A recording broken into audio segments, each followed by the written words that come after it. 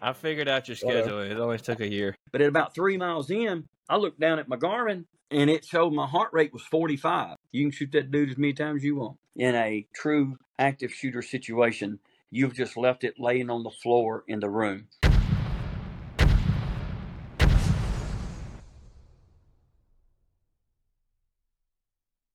Welcome to the Put Work In podcast. We're having technical difficulties, so if you see us in and out, it's just because, we like to make it fun. Well, we don't want it to be too. Just got hit by an EMP, so Yeah. we're just kind of in and out. We don't want it to be too, straightforward. I think it's a local thing because another guy said his internet went down,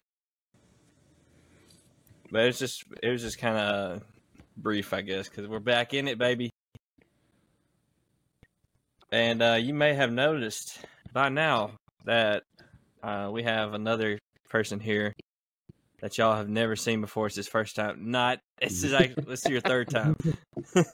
Only his 12th time here. One more time, I'm gonna get me some fake earmuffs and put them on. Make it look like I'm right. Like Just y'all get you professional. some furry ones. Let's get some earphones. Just wear your ear protection. Furry ones. Okay, there's the question of the day. If a service animal can fly on an airplane free, and someone claims to be a furry, then can someone claim them as their emotional support person and fly on the airplane free? Surely. Yeah, I think we need to. We gotta do that for the Alaska trip coming up. The logic lines up. In this country, it does. Yeah, that line of logic, whether it's logical or not, lines up. So, welcome back for the third time. Hey, my pleasure. You're basically, you're here more than Peyton is. Because Peyton has a real job. That's what he says. That's what he says, anyway. You'll never know when I'm asleep and when I'm not asleep. It's just kind of like... I figured out your schedule. It only took a year.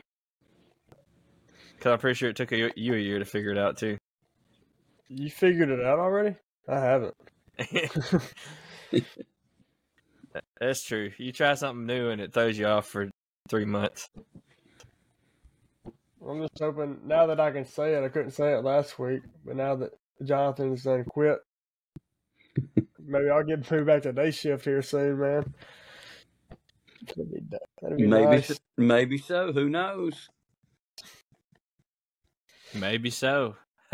It's going down. For real. We can work out together? You think that's why I'm doing it? I'm just trying to be healthy. Well, obviously, but we're talking about benefits besides the actual getting to sleep part.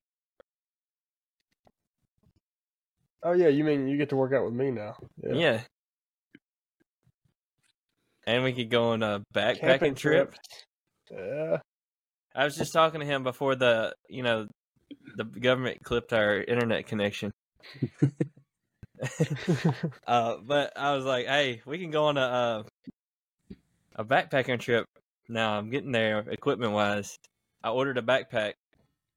Oh, what'd you get? I used one. I got the exact same one Peyton has. But, Awesome. I'm not saying it's the best one, but it was half price. Hey. And I liked it. That's the best one. Yeah.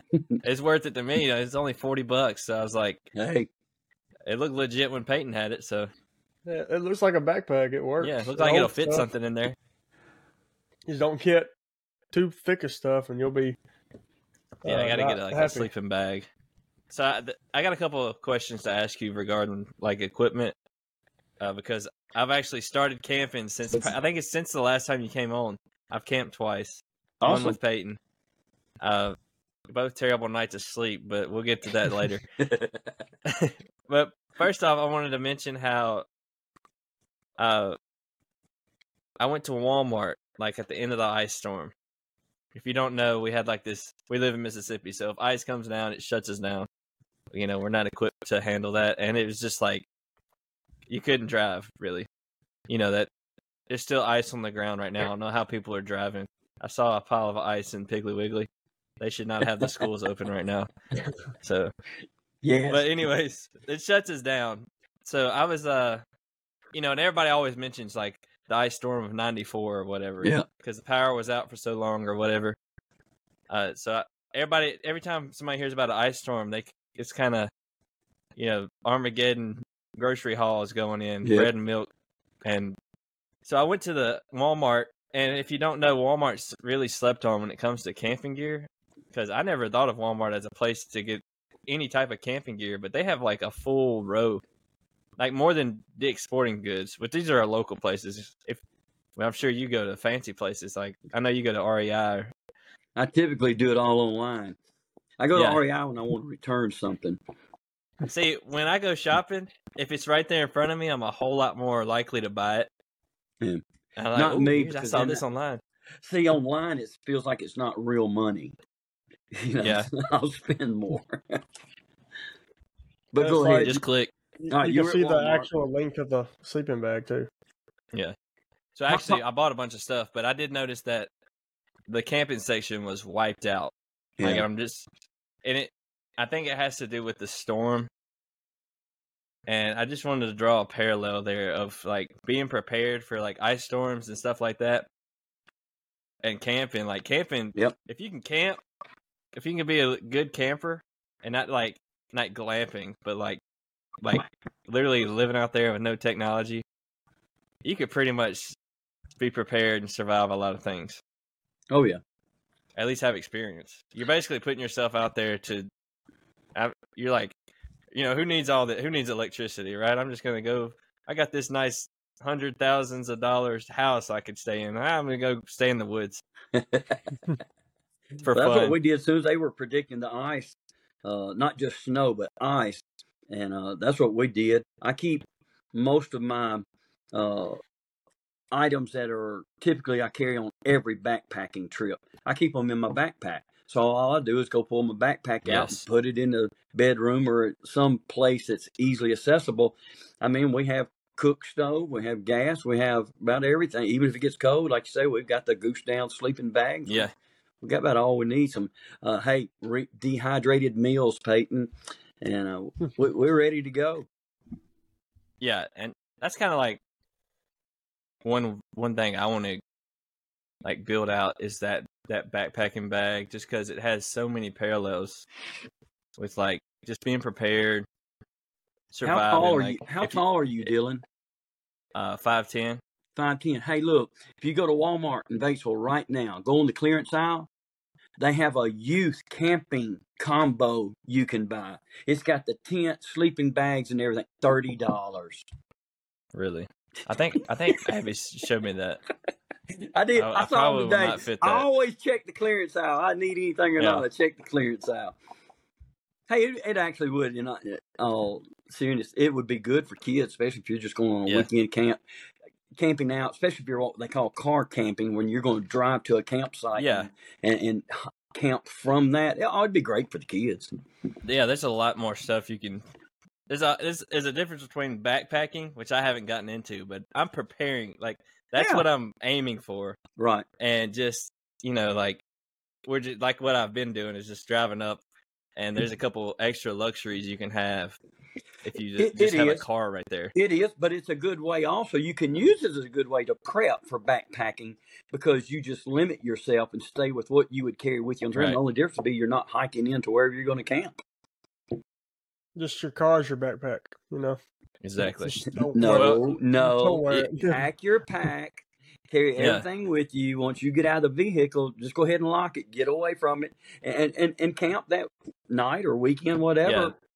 That's exactly what I'm trying to do. Like, we have like a thing we're doing in a month. It's 8 of us, I think 8 guys, and we're doing fitness. We're camping. I don't know what Peyton has planned for us, but it's gonna be really fun. But we're like, when I'm preparing and like my packing list and what I'm bringing, I'm thinking backpack. Like I want to just be able to take a backpack and just have it ready and be like, all right, I'm going camping. Just throw it in the car and go. Well, we got something going on. Emily trying to sneak in without being seen, so I was kind of. I can hear her going. Just put her on the spotlight. Yeah. Because I've been trying to get my wife to go camping for the past month, which I used my birthday as the reason, because my birthday was like a month ago. But we had the ice storms. That put us off for 2 weeks because it was so cold. Yeah. And then I'm thinking, I don't know what happened last week, but we couldn't do it. And then this week, at first, like the radar was like showing like no rain. Oh yeah. So by the time I had convinced her to send the kids off and me and her go camping. We saw the radar, but I was like, "We're going." You know, we on the land we camp on. We have a cabin too, so we actually ended up in the cabin. But that's a long story. We spent half the night. Friday evening and Friday night would have been okay, at least where we are in Enid. But come Saturday, it was. It went from sunny, shiny, and warm to drizzly to rain to cool. It was fine until the fire got so wet that it wouldn't burn. So it got cold, and we don't have sleeping pads, which I'm looking for. Never too wet to burn. That's what you said.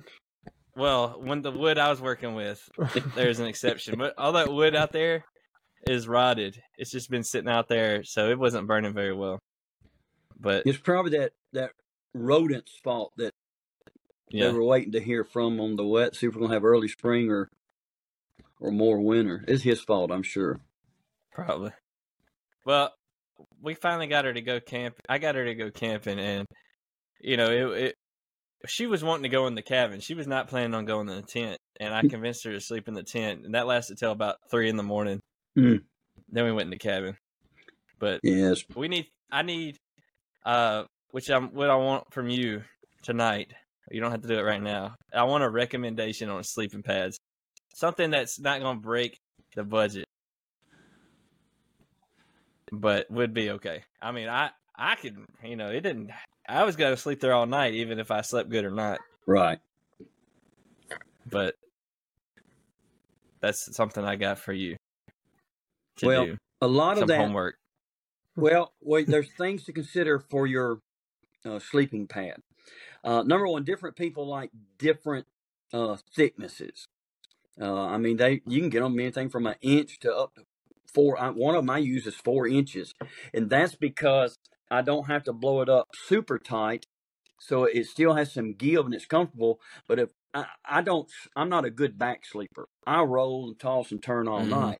So when I turn on my side, my hip bone and my shoulder bone doesn't collapse through the sleeping pad and contact the ground. So I'm not bone on ground that way. So that's one of the things to consider, how thick of a pad you want. But the biggest thing is they make multiple season pads. The temperature you're going to be sleeping in is a huge factor in your sleeping pad. Your sleeping pad has as much to do about your comfortableness or temperature regulating when you're sleeping as your actual sleeping bag does. You can get the best sleeping bag in the world just about, but if you're sleeping in a sleeping pad that's letting everything from the ground come straight up to direct contact with you, your sleeping bag will not be as efficient, therefore not as effective, if you've got a good sleeping pad. Peyton and I, when we went on our last trip where he tried to kill me, I'm still trying to working on forgiving you on that. But anyway, it was predicted, 27 degrees or something, like 20. It was below freezing. It was predicted. And we really didn't know what the environment we would be camping in. And actually, we wound up down in a low hole, right along water, a running creek. So you've got moisture. It's already cold. Now, we were sleeping in a tent, not hammocks that night, and we set up. But I have my sleeping bag is a 40-degree sleeping bag I got off of Amazon for like $60. It's goose down, which you don't want to get that wet either. I mean, especially a cheap one, because you'll lose all its insulating properties, with that. But what I did, I had my sleeping pad, and I'd have to look on my REI to make sure exactly. It's a Cedar Summit is what it is, but it's 4 inches thick, and they have R ratings. I mean, and that is awesome. It used to not be standardized across the board. Now there's a standardization to the R ratings on sleeping pads. Every company might make their own standard up. So you weren't necessarily comparing oranges to oranges. And now there's a standard. And in most of them, when you look at it, it will show you if it's a 2 point R value, 2.2. It'll show you basically is that a 1 season, 2 season, 3 season, or 4 season, and it'll give you an approximate temperature rating that it's good for. So I took that. That was the best one I had. I wanted to spend more money to get a. I think mine's like 3.2 or something, R factor rating. Man, I wanted to spend the money and get a Nemo Tensor Extreme. It has an 8 point something rating. It's like the highest rating sleeping pads you can buy, but they didn't have one in stock anywhere I could even get it shipped to me. At least REI didn't. I like REI because I can take stuff back if it just don't work. You just don't like it. It don't have to be defective. If it just didn't work for you, you have a year, up to a year. You can take it back. You get reimbursed or swap it out, whatever you need to do. So I really enjoy that. I'm not promoting REI. It's just there are some advantages to that. But I did that. I took my Sea to Summit, and I took it. I had also I used one of those Z folding pads, the little thin pads. I put it down. First thing I did was I have a Gossamer Gear thin pad, they call it. It's only an 1/8 of an inch thick, but it's worth 0.5 R value, so everything counts. And that's the thing.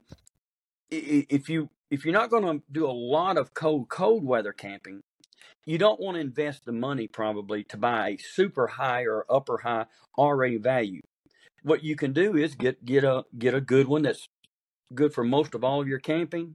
And then like the little Z pad, those things don't cost much at all, but they're like 2. You can get them up to 2, 0.0 R factor. And anything you put on top. Yeah, exactly. So by the time I was sleeping, let's get 5 of those Z's. That's it, man. Have a 10. By the time I got to, I had my thin pad down, I had my Z pad down, then I had my actual Sea to Summit sleeping pad down. I was up at a high 5, almost 6, which is super good. We slept that night. It didn't get as cold as they said, but I literally had to, during the night, use the zipper, which I'd never used before on my sleeping bag. I'd always used it like an open blanket. But I had to use the zipper during the night to prevent sweating so I wouldn't get too cold. So, it worked out good. So, and then when he got up to pee at 2 a.m, I never went back to sleep. So. Yeah. Do you have a sleeping pad, Peyton? I do not. I should have kept You didn't bring one. I know you didn't have one when we camped. I'm actually about to buy one right now. Buy 2 of them.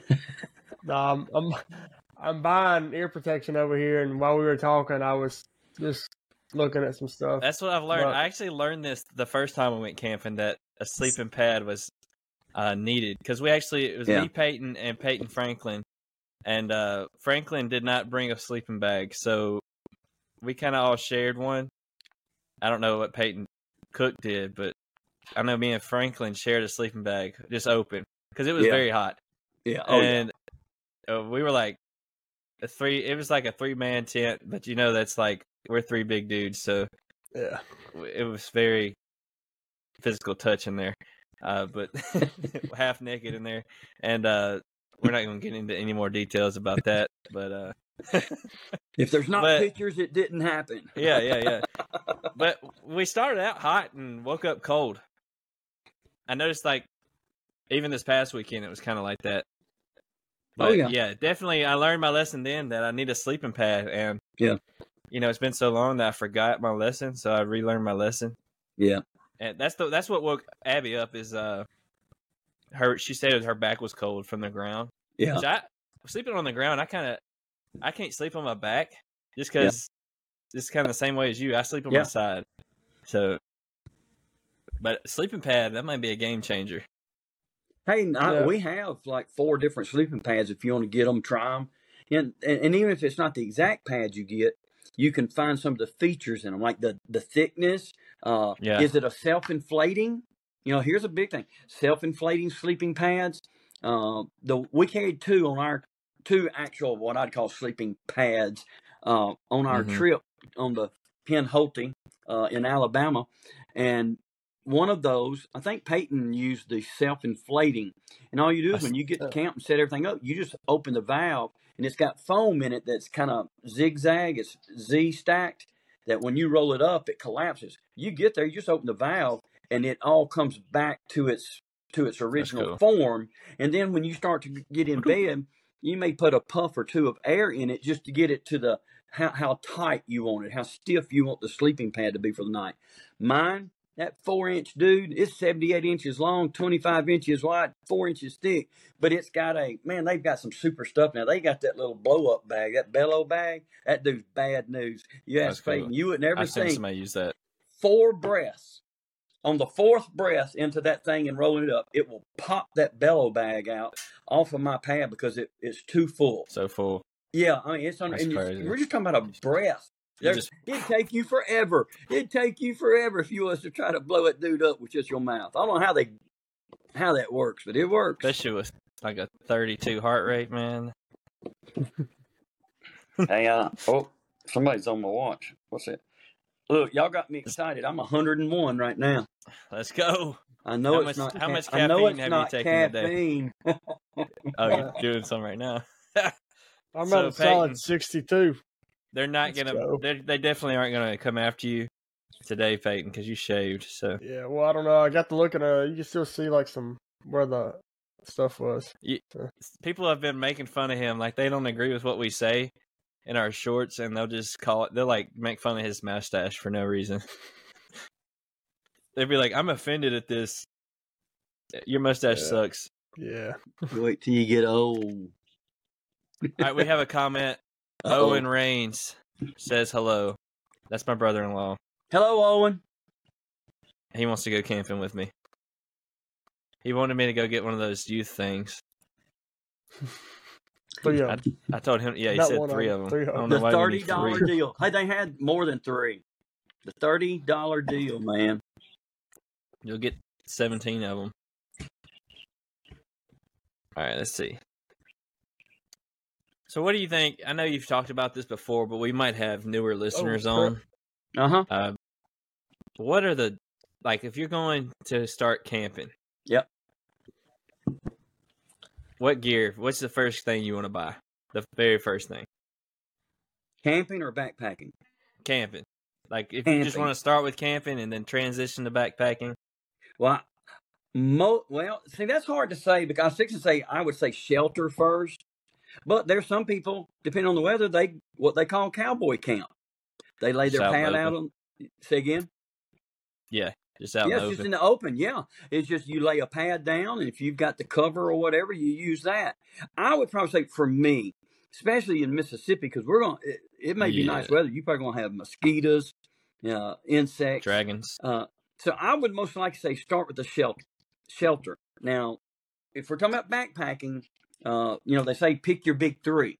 But I will say that a lot of times you see now, they say if you're going to buy a backpack, specifically for backpacking, especially for a specific trip, then you buy your other items, and that will determine how much volume capacity of a backpack you need. So you need to buy that towards the end once you know how much room capacity you're going to need. But the shelter, I would think, would be number 1, just like the other night. Even though y'all were in a tent, shelter was important. That's why she wanted to get into the cabin. We always need shelter. It may not be protective enough from what they call the widowmakers, which are treetops, tree limbs, trees themselves that you really have to. One thing that say a lot of people don't think about when they go camping is checking for widowmakers. Look up. We always look down to see if there's rocks and stuff. Those are not life threatening, but falling tree limbs, falling trees, those can be life threatening and taking. So you always, when you're picking that spot, don't ever forget to look up, not just down. But I would say shelter. Yeah, I was thinking about that. I was laying in the tent and it was raining. And I was like, man, I hope a tree limb doesn't fall down. But I was like, well, it's not a crazy storm out right now, but still, it doesn't make sense if there's like a dead tree limb up there. That's it. It doesn't even have to be bad windy or bad stormy. It can just be the timing of it. It might just be the timing. Yeah, anything can drop dead, kind of like Peyton tried to do me, but the old man survived. Well, what happened? Tell us what happened. You hinted at it twice. Oh, no. I'm just still mad at him. But anyway, no, that who knows? The doctors hadn't even figured it out yet. We go in. Look, I had been on that same trail, the section leading up to where I came off the trail, exactly where that girl dropped, the shuttle driver dropped us out in the road. Well, she drops us out. We head up the trail. I'd been there a month before, did 12.3 miles in under 4 miles on that trail. I actually even jogged about a mile, a little over a mile of it. Felt great, felt good. I've had, historically, over the past several years, I've had issues with getting enough air. So that's not a new thing to me, but it's never been anything that stopped me. So it might slow me down a little, and I might have to pace myself. But boy, Peyton and I got on that trail. I mean, as soon as we hit the first little bit of incline, I mean, I couldn't do anything. I couldn't breathe. I couldn't get enough air. I was having to stop and lean on my trekking poles or on a tree, find a down tree or a stump and sit on it. I mean, we're talking about that might be less than 100 yards. When I get up and start going, I had to stop again. Poor Peyton come back one time and just checked on me. He said, "I'll make sure you hadn't fall down in a ditch or nothing, in the creek." You know, and I appreciate it. But I said, "Man, just go on." Look, that dude was at the campsite with a fire going by the time I got there. So sometimes being slow isn't necessarily bad, you know, if you don't want camp duty. But Yeah. you know, I just couldn't get enough air. We went in mine marked right at 7 miles. I think his watch logged 1,700 feet of elevation, which is not a lot of tremendous elevation over 7 miles. It's really not. So the difficulty of the terrain did not explain the difficulty I was having hiking. We get to the camp. Once I'm going downhill or flat, I was great. Got there. Peyton was doing the fire. I was pitching the tent. He came over and helped me get a good set on it. And we were both doing different things, got in it and went to sleep that night. It was good. Started out the next morning. And the first quarter mile was the elevation was straight up, but they did have switchbacks. And we went up there, and sure enough, I mean, I can still see the campsite where the tent was when we crossed that creek and started up. And I hadn't gone, I bet you, 30 yards up elevation or incline, and I'm already leaning on a tree. Once we got that quarter of a mile up on top of the hill and leveled out, because most all that was road walking from that point on, I had no difficulty breathing. We averaged 3-point-something miles an hour on that 6-point-something miles. But at about 3 miles in, I looked down at my Garmin, and it showed my heart rate was 45. So I took a picture of it and sent it to my son, Jonathan. You know, I said, "Hey, look at the old man," you know. And I said, "I wish I could claim that was good cardio, but I really think I'm just dying," you know. So I never felt anything, wasn't dizzy. I mean, of course, the day before, it was hard breathing, but I never felt bad. But we marched it on in, got to the Jeep, really didn't, you know, it stayed around 45 most of the time when I was looking at it. But never felt anything. Got in the Jeep and started home. Had my iPhone up on the dash for my little GPS map. And when I opened it up, it was my Garmin Connect page. And my heart rate was 33. And I was like, "Oh, that's not good. I've been there before." And the doctor chewed me out. So I left it there and kept watching it. And it stayed down a little 30. It would bump back up to 40-something or maybe 50. And then go back down to 30. One time when I looked, it was 29. And actually, the ER in Oxford told me had my heart rate hit 29 while I was in the ER, they would have started chest compressions on me. I said, "Well, I'd open my eyes, tell you, I'm sorry to inform you, but I'm still alive." Yeah. So I'm right here. Wound up. I called a paramedic friend of mine, you know, and I said, "I'm calling you because I know if I call my PCP, they're going to tell me to pull this Jeep over and get to an ER." And I talked to him, but when it went all the way down to 29, I'm like, I better call and let them know. So I called my primary care physician's office. She wasn't there, but the nurse was. She was very helpful. She stayed on the phone for over 8 minutes with us. And, of course, once I started reading my current, at that time, heart rate out to her, she told me, she said, "You need to pull over, stop driving, and get to the nearest ER." I knew they was going to say that, and that just wasn't in my plans for the day. Now I'm talking, I say something. Now here's what you got to hear now. That little smiling dude over on the other side of that screen. Look, That nurse, she heard me say something, and she said, you got somebody with you? And I'm like, yes, ma'am. She said, well, you need to pull over and let him drive. That sucker wouldn't drive, man. Let me tell you, he stayed over there watching a football game, sleeping. And I'm like, dude, we're just going to die together then, if I pass out at the wheel. But I didn't feel bad at all. I mean, honestly. Actually, the ER doctor, even though they have checked my Garmin 3 different times at a doctor's office to see if it was accurate in calculating heart rate, and all 3 times it was dead on with their equipment. Well, what the ER doctor thought was he doesn't think my heart rate actually got to 29. He thinks I was skipping beats, and my Garmin didn't know how to process it skipping beats. So it was just trying to calculate it, and with it skipping beats, it calculated that I was hitting 29, and he didn't believe that. So I've had some tests done. I went the next morning. I came home 3 or 4 times that night. It dropped back down to the 30s for a 2-minute average. So we went to the ER in Oxford the next day, and they did a EKG, and the ER doctor said, oh, it's fine. And with my history of a brain tumor, he said, well, when's the last time you looked at that? And I'm like, 2017. He's like, well, let's look at that. Maybe that's causing this. So they sent me to get a CT and an MRI. I wish you could have been there, honestly. My man comes backing into the room, pulling his little cart that has his laptop up on the top of it. He leaves it right in the doorway, and he turns around and he says, did they ever tell you what kind that was? I said, well, no, I've never let them biopsy it. He said, they've never told you what it was or given you a name for it. I said, no, sir. I said, I've never let them biopsy it, so that's just been brain mass or whatever. So he says, let me read you what the radiologist said. So he turns around, walks back to his little laptop. He starts logging in, and he turns to me. He said, I'm telling you, I called the radiologist to verify they didn't mix your films or your report up with another patient. Because I'm telling you, the patient these results belong to should not be alive.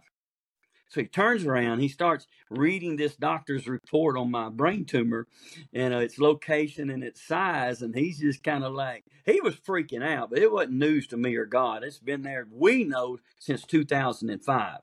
And it had grown between 2005 and 2017, but I don't think there's much growth or difference at all between 2017 and when they re-imaged it in the there in the ER. But he's freaking out. I mean, he's standing over by my bed talking to my wife and I, and he looks at me and he said, I'm telling you, you should be dead. We're talking, and well, I had my shirt on. I got it Winter Jam from New Song, Newsboys, whoever they are. And it's black and has a big white cross, and across the cross beam it says Just Jesus with a period mark behind it. My man was middle of his sentence, and he looks at my shirt and he just stops. He goes, that's it. That's the only reason you're alive. God's the only reason you're still alive. And I told him, oh yeah, I said, I understand that clearly. So we discussed it. My man forgot all about my heart issue. And he done got me an appointment with a neurosurgeon in Memphis that coming Wednesday. I mean, and he's just like, we're going to look at one thing at a time, and we're going to get this thing in your head figured out and deal with that. And he said, then we'll look at your heart. And I'm thinking, dude, I had a cardiac issue on the trail. I don't care how you react. We've known this for how many years now? 19 years? I mean, that's not, I wasn't telling him that. I was thinking that. So as soon as I got out of there, I talked to a friend who's friends with a doctor in Oxford. That doctor called and got me an appointment in the Stern cardiology group. They got me in. Well, even before I got there, Dr. May had gone and reviewed my EKG that I had in the ER, that the ER doctor said, oh yeah, it's normal.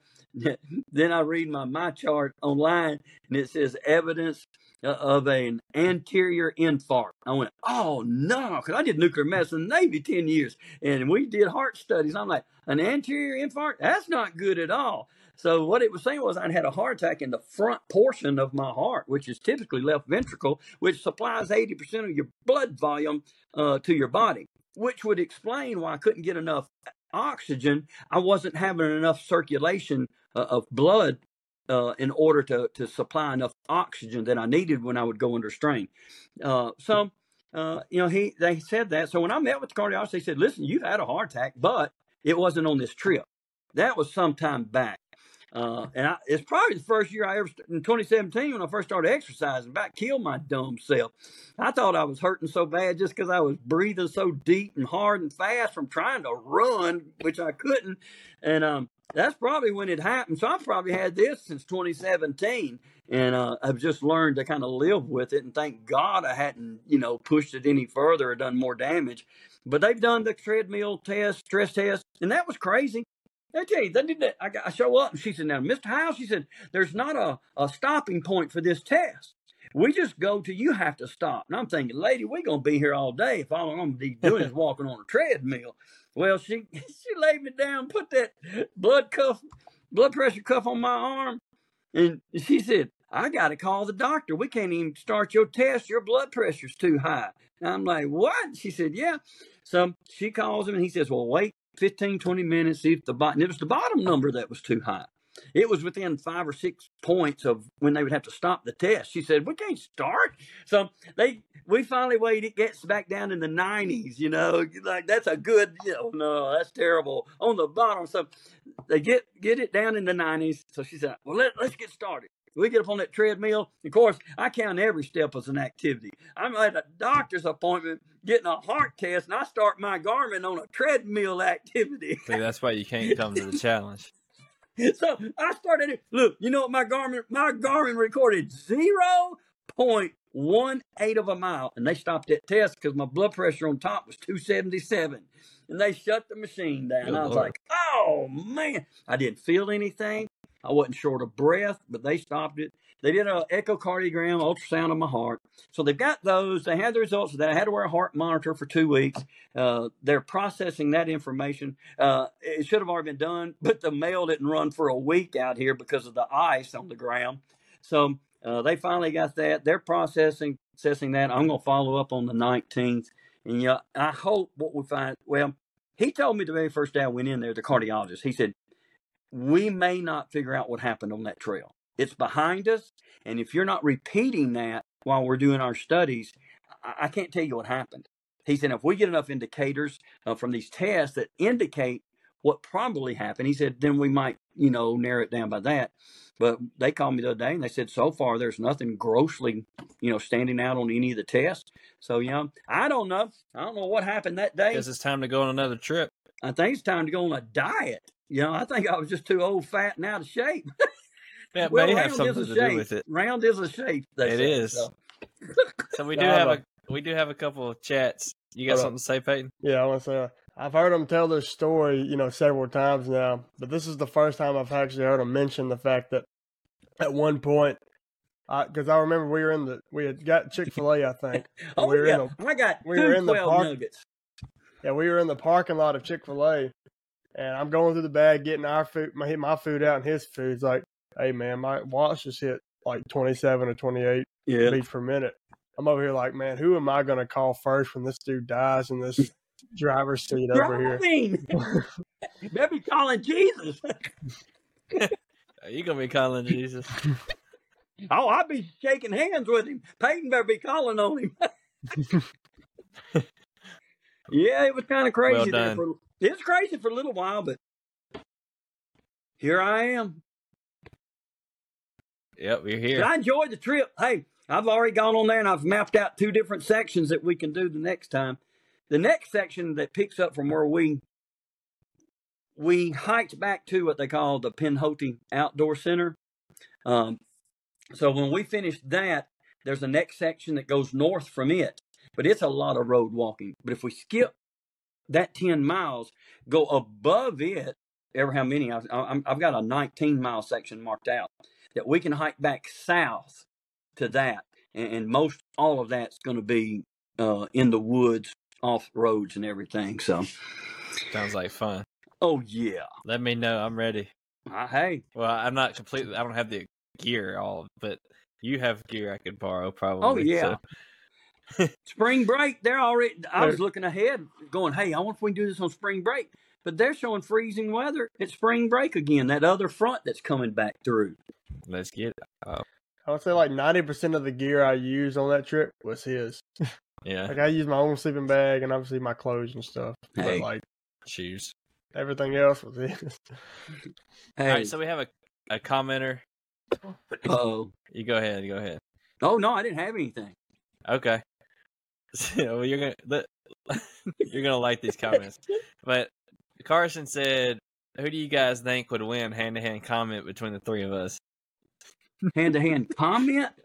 Combat. Combat. Fighting. Well, if I'm doing hand-to-hand combat, my right hand's going to have a Glock in it.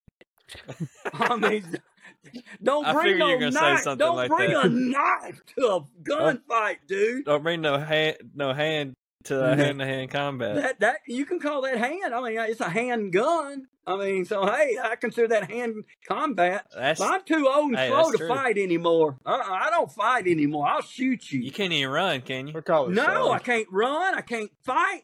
You know, so listen, I'm telling you, whoever's watching this, for you or anybody you love, you better get the word out. This old fat man will shoot you. And pray for you after that. And I'll wound you first. I'll wound you first and make sure you know Jesus. But if you say yes, you gone. I mean, we hooking y'all up with a meeting firsthand. Now, if not, you know, I'll witness to you first, you know. Then if you get saved, well, you going on. I mean, it's just, hey, that's 9mm. And all that's right. He ain't got to run, man. He can carry that body away. You never did go walking with weight. You never did go into your. I don't know if you might have told us, but with your you think that happened at Grenada. Oh yeah. Well, you know, man, this is bad. This. What's your podcast rated? Z. Okay, is that X, Y, Z? So it's even past X. It's all the way. It's everything. Well, look, I had to get some counseling, man. That messed me up in my head when my man reached through my window grabbing my package, and I'm not talking about my backpack. This ain't no UPS. Yeah, it wasn't no UPS package. And it messed me up. I'm telling you, man, it was rough for a little while, and I'd have never figured that. But so in the counseling session, a counselor tells me, he says, you know, there are people who meet up in locations, known locations, and they have signals of to what level they want to engage in those type of activities. And I'm like, what? So I was dumb enough to go Google it. Oh my goodness. I think it's more of a term used in like the UK than here. Because even when I used it, went to court, and when I talked to the prosecuting attorney, when I talked to the defense attorney, and to the investigator, none of them had ever heard this terminology. And of course, the prosecuting attorney, my attorney, standing beside me. I mean, the defense attorney, she's standing right beside me. When I said it, I can see her get on her phone, and her face was like, she couldn't believe what she's reading. She starts reading it out loud. We're in one of the back chambers of the courthouse. Because what I did was, hey, I researched it. You know, it's called dogging. I don't know if y'all have ever heard that. If you're a porn watcher, you know the term. But anyway, because when I looked up the term, I'm like, turn this off. Somebody, man, if Verizon gives my church a printout of what I Googled, oh, no, I'm fired, man. But, it is terrible. It's terrible. But what I learned was for people who engage in the activity of dogging, if you pull into one of those known areas, stay in your vehicle and roll your windows down, that says that you're okay with fondling you through your window. Well, guess what this idiot did? Yeah, buddy. Because look, when my man, he rolled up once when I was at the back of my Jeep mixing my Redcon 1 Total War. Anyway, we'll give you a tag to that in the comments later. But anyway, when I'm back there mixing that up, he pulls up to the driver's side, doesn't sit there 30 seconds, and leaves. And I'm like, well, okay. So I finished doing my stuff. Well, I had walked to the right of my Jeep and was throwing the empty water bottles away. My man pulls back up and pulls right up on the driver's side of my Jeep. Well, I'm like, I was waiting on somebody who was meeting me there to hike anyway.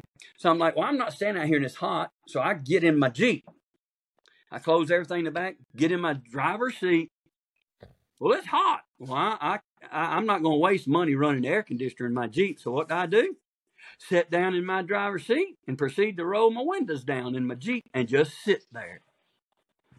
Well, I guess my man thought I was one of those people that like to engage in those activities, because when he came to my Jeep and asked, hey, does that trail make a circle and come back? And I looked away from him and pointed away and said, well, if you'll start right there, it makes a loop. And I got about right there, and my brain is going, what are you feeling? I'm like, I don't know. That ain't me. So I turned around and looked. My man had his hand in my package, and so I elbowed him out of the window and put my other hand in his face and said, no. And like a little kid, and this is what really convinced me of this, like a little kid, he just stepped back and was such a, not only shocked, but like shame on his face, and dropped his eyes and said, oh, I'm sorry. Backed away, but went over and started down the trail. So I got out and was able to take a picture of his tag and his vehicle and everything. Well, so I called the investigator after I was exposed to that information online. And I said, look, what he did, he did. But if what he did, he honestly, I said, not that I agree with it. I think it's not only immoral for me and my belief system, it's sinful. But listen, I'm not here to be his priest. My question is this. The way it went down, the look on his face, my question is this. Is that what he thought was taking place? If so, there was no criminal intent. He thought I was giving consent. Well, I never heard back from them. But on the day of court, and I show up, they call my name, motion me. So the prosecuting attorney, that's mine, was the prosecuting attorney, the public DA, assistant DA, and then his defense attorney, who was an awesome, nice guy. He holds he's an attorney, degree of law. But he also has a seminary degree, So we connected well and was discussing. We get in there, and the investigator said, "Would you share with him what you shared with me?" Because my stance was, even though it was wrong, even though he did that, if there was no criminal intent involved. Because if he really believed that's what I was indicating, then to him, it wasn't a criminal offense. It wasn't against my will or nothing else. I said, I'm willing, to drop the charges or whatever, if he will, this probably sounds stupid to some people, promise. If he guarantees he will never do this. I said, look, and if that's his lifestyle, this is his lifestyle. They better find them a better system. I said, he's lucky. I said, and of course, hey, here's a word for Mississippi. I was told multiple times, there is no, where I thought it was going to be, they said it was simple assault, that there is no such thing, they say, for adults in Mississippi as sexual assault. That what he did to me, they do not consider sexual assault.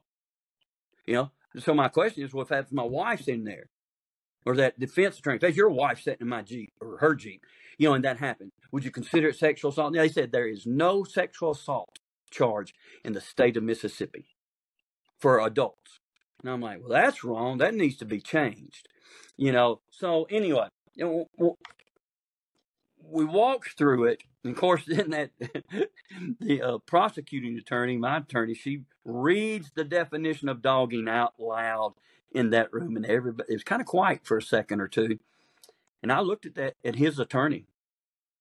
I said, my question is that what your client thought was happening? I said, if that's it, then you can call me foolish, and I've had other people just, he got by with it. No. If that was true, then he didn't have criminal intent.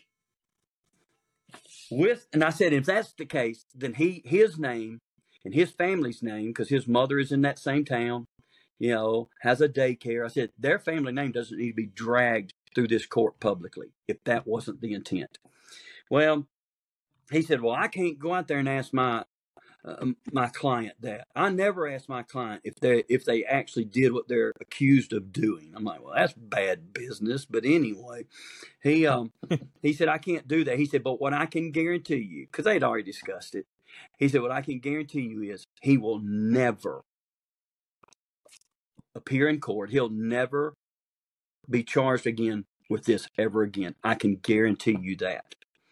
And so what they offered was to let me remand the charges into a file that if he's not charged with something else, doesn't appear before the court within X number of months, then at that point in time, the charge drops out of the file, goes away.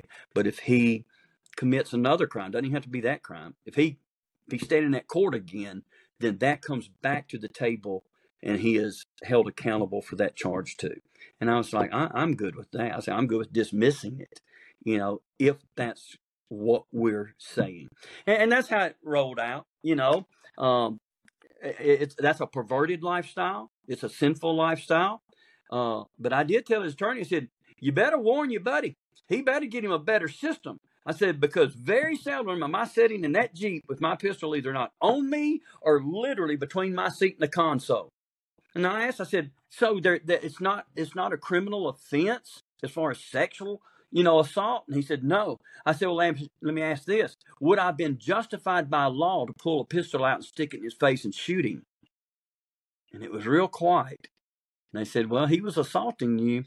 Yes. I'm like, see, I could have invoked the death penalty on him as being an idiot by doing what he did, when the law says that's not even really punishable, and I'm glad. Listen, I'm glad I didn't. I'm glad I didn't have it. I'm glad I didn't, because I'd have never been able to forget the sound of that pistol going off. I'd have never been able to get the look on his face, the blood, whatever went down. I'd have never been able to get that out of my memory. But what I have now is that I pray and trust that I extended mercy and grace to someone. Even his profile picture and stuff on Facebook was a lifestyle that I don't walk in, and I believe that God declares sinful because of who his partner was in that picture. Immediately the day after that, his profile picture changed, and he don't display that type of lifestyle to any degree on his Facebook page at all. Now, that may have been advised by his lawyer, or it may have been a true life change. My life changed not because I learned what I was doing was sinful, but because mercy and grace was shown to me by God.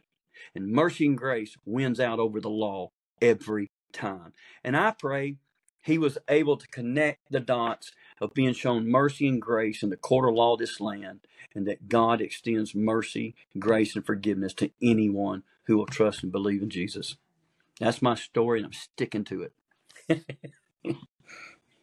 Ask me another question that takes me 30 minutes to answer. Is there such thing that exists? Yeah, no. It takes me longer than 30 minutes to answer anything. Yeah, we were actually just talking in the comments. You were, because Carson said that, and then he said you probably have that dog in you. And I told him I was going to ask you that question about the hand-to-hand combat when you got done talking. Carson said this is now the Roger cast. He's going to check back in an hour. My reputation precedes me. Right. I said you're actually a good guest for when me and Cookie don't have anything to say. Call him in, he'll talk. I don't feel like talking tonight. Let's just get him. He'll say something. And we're already almost an hour in, and I feel like we've only asked you 2 questions. That sounds like my sermons. We'd be at an hour ago. All right, now point number 3.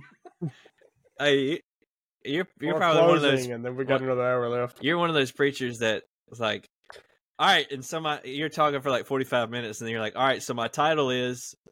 Exact. I had a guy tell me one time that my sermons really aren't that long. It's the 20-minute introductions and 20-minute closures I add to them. Yeah, I feel like that's psychological, too, because you're like, okay, we're about to be done, and then 20 minutes later makes it seem like so long. Oh, yeah. When you already wind down your brain. Oh, no, I always tell them, hey, if you're diabetic or if you have to take a medicine before you eat, usually about an hour into my sermon, I say, you might want to go ahead and take it about right now. You ought to be good about an hour from now. So, all right. So Carson said he thinks we're going to be here all day. It's night. Yeah. Paul preached to some dude, went to sleep in the upper window, fell out, broke his neck, died. Listen, he revived my man, went back into the same house, preached till sun up. So don't be dogging on me now. Hey, no dogging on the podcast. Keep that. No doggy. Carson said that man got him a good old handful. Well, that would be an exaggeration. Well, we'll move on.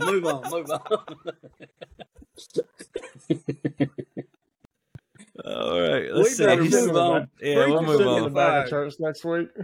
Yeah, that's another strike.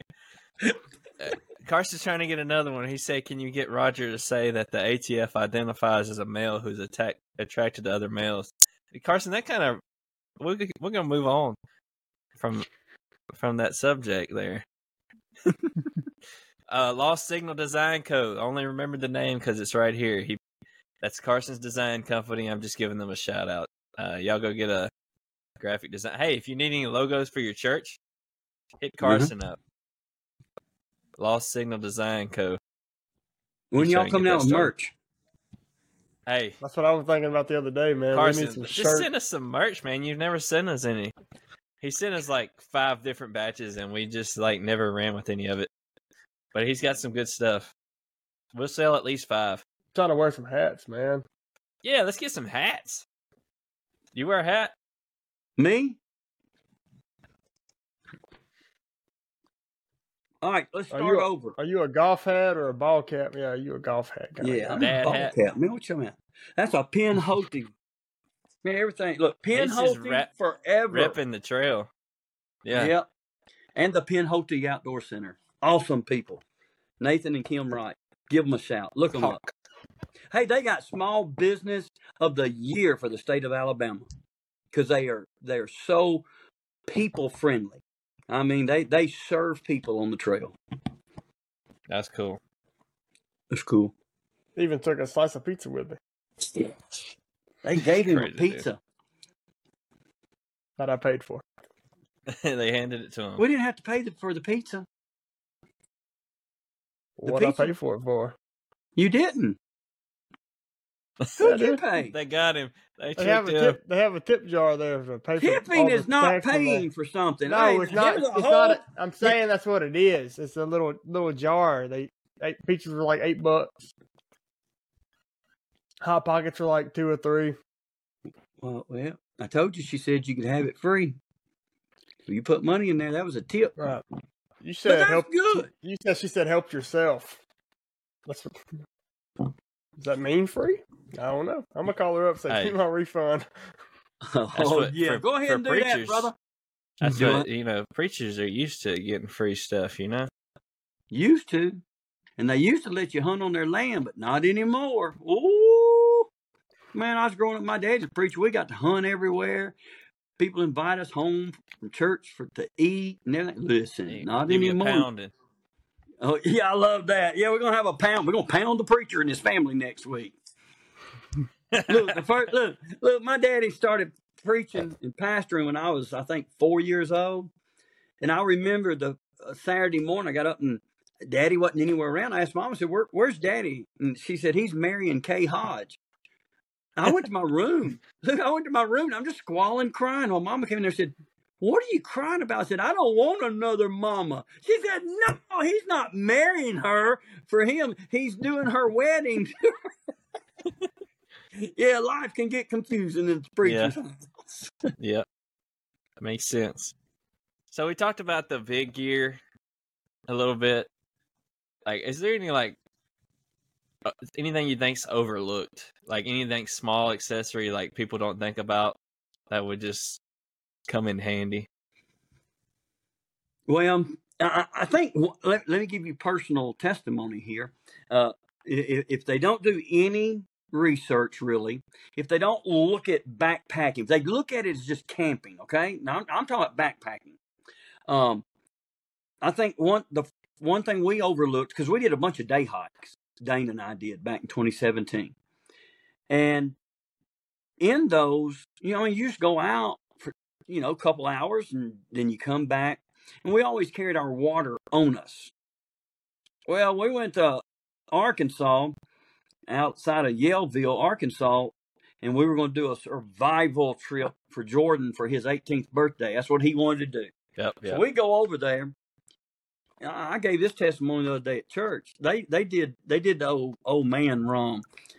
We had one backpack completely full. It was like 30 bottles, that 16.9 ounce bottles of water in that one backpack.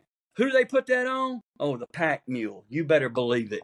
And listen, then I had a wooden and metal shovel. Who did they tie that on? Yeah, the old pack mules back. Look, I couldn't even walk when we got out of the woods. I mean, it was pathetic. It was bad.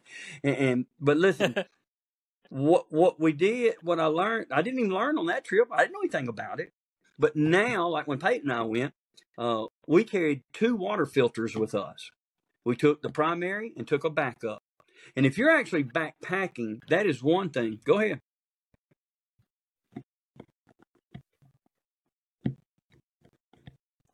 Man that asked the question just gets up and walks away. Oh, that's fine. That's good.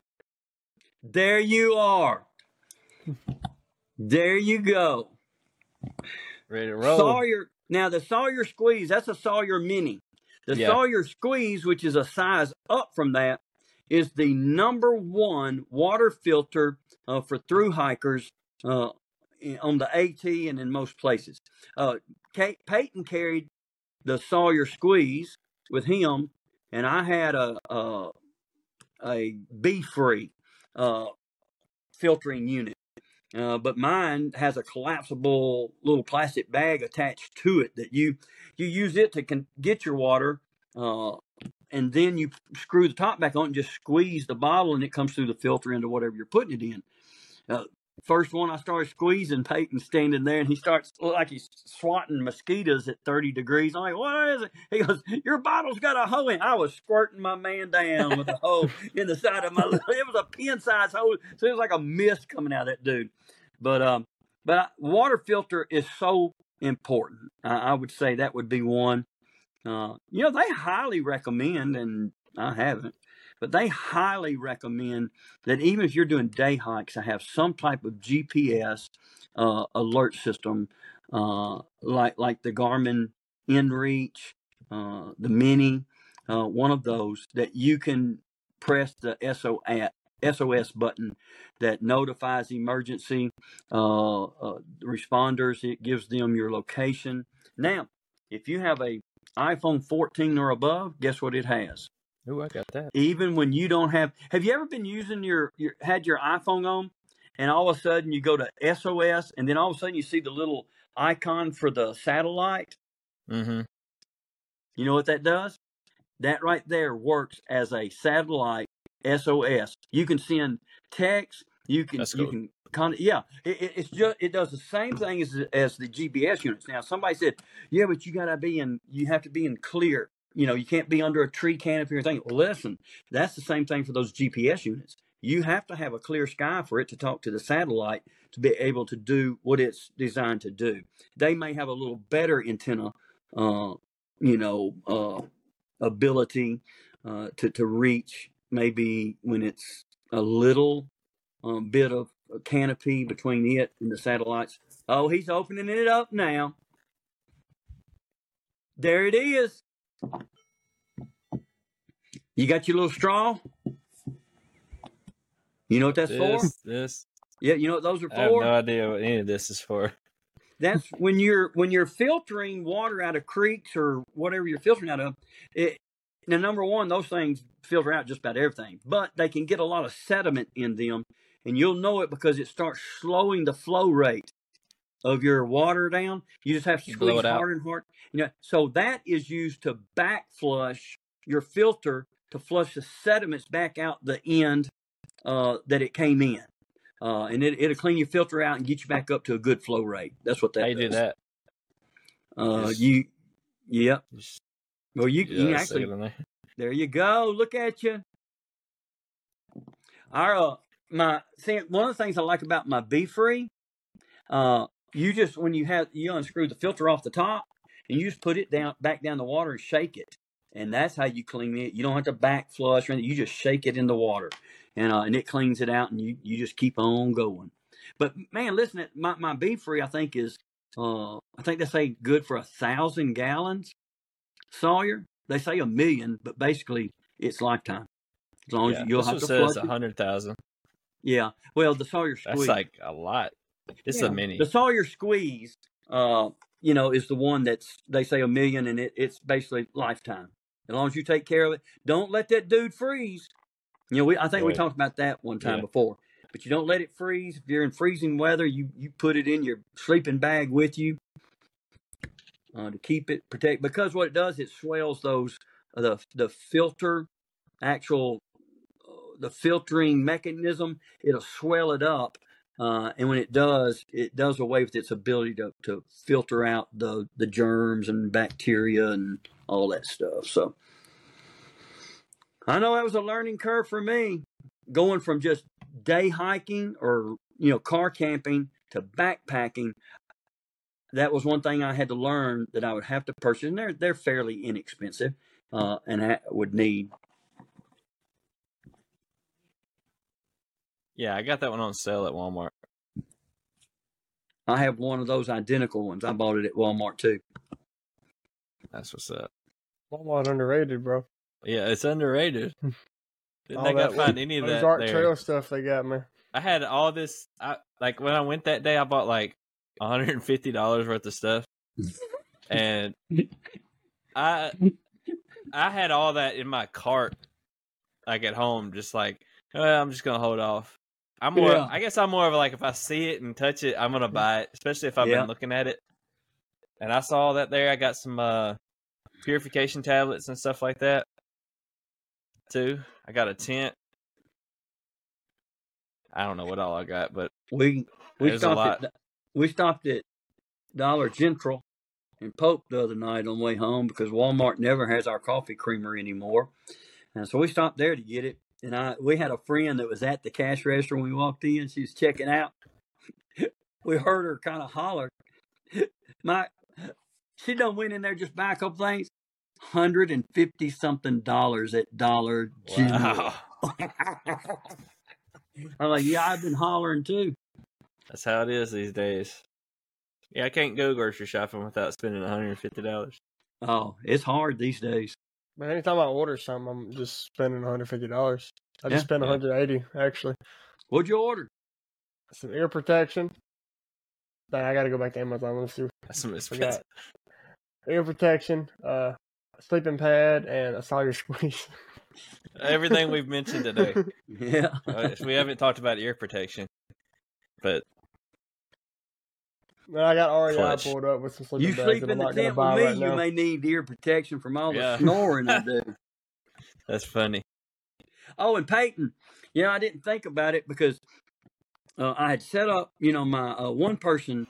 I see that Durston X-Mid one person in my backyard, and I got in it actually on the trail at Sardis. I even had him backpack, so I got out along the trail, set it up on some unlevel ground, checking it out. But the tent we took with us to Alabama, which was a Durston X-Mid Pro 2 Plus, I'd never even pulled it out of the bag. So Peyton came over one day. I think we put it up once or so. Well, we get in the woods and we set it up. Well, I know the next morning, Peyton said, my head, he said, man, I got wet because my head was touching the wall of the tent. You know what old Raj did to you? We should have both had our head on the zipper end, because that's the widest end away from the wall. So you should have had your head on the other end. And I should have had my head on the other end, and we'd have been nowhere near a wall at all. So, but always sleep with your hat on. The bill holds it off your head.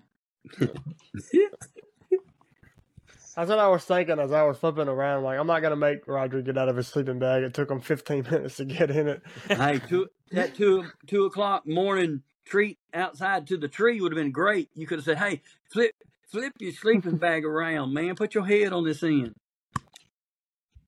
It was a great trip. Hey, I enjoyed it, man. I'm glad Peyton went, and I'm glad we were able to go. It was a good trip, even though I had a lot of difficulty on it. Hey, a difficult day on the trail is better than the best day at work. That's all I can say.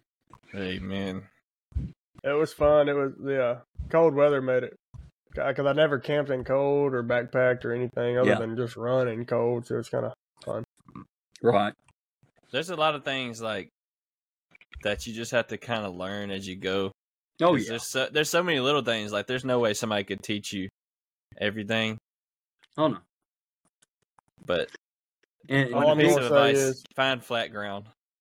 Oh. And You'll be rolling downhill the whole all night. right, did we tell you how to check that the ground is level for your tent to pitch your tent? No, go ahead. Your water bottle. That's smart. You use your water bottle as a level. Don't have it completely full. Make sure you've got enough that when you lay that water bottle on its side on the ground, there you use it as a level. There it is. Perfect. I think that came from Darwin on the Trail. I think that's who that was. Posted a short, and on there he was showing how to do that.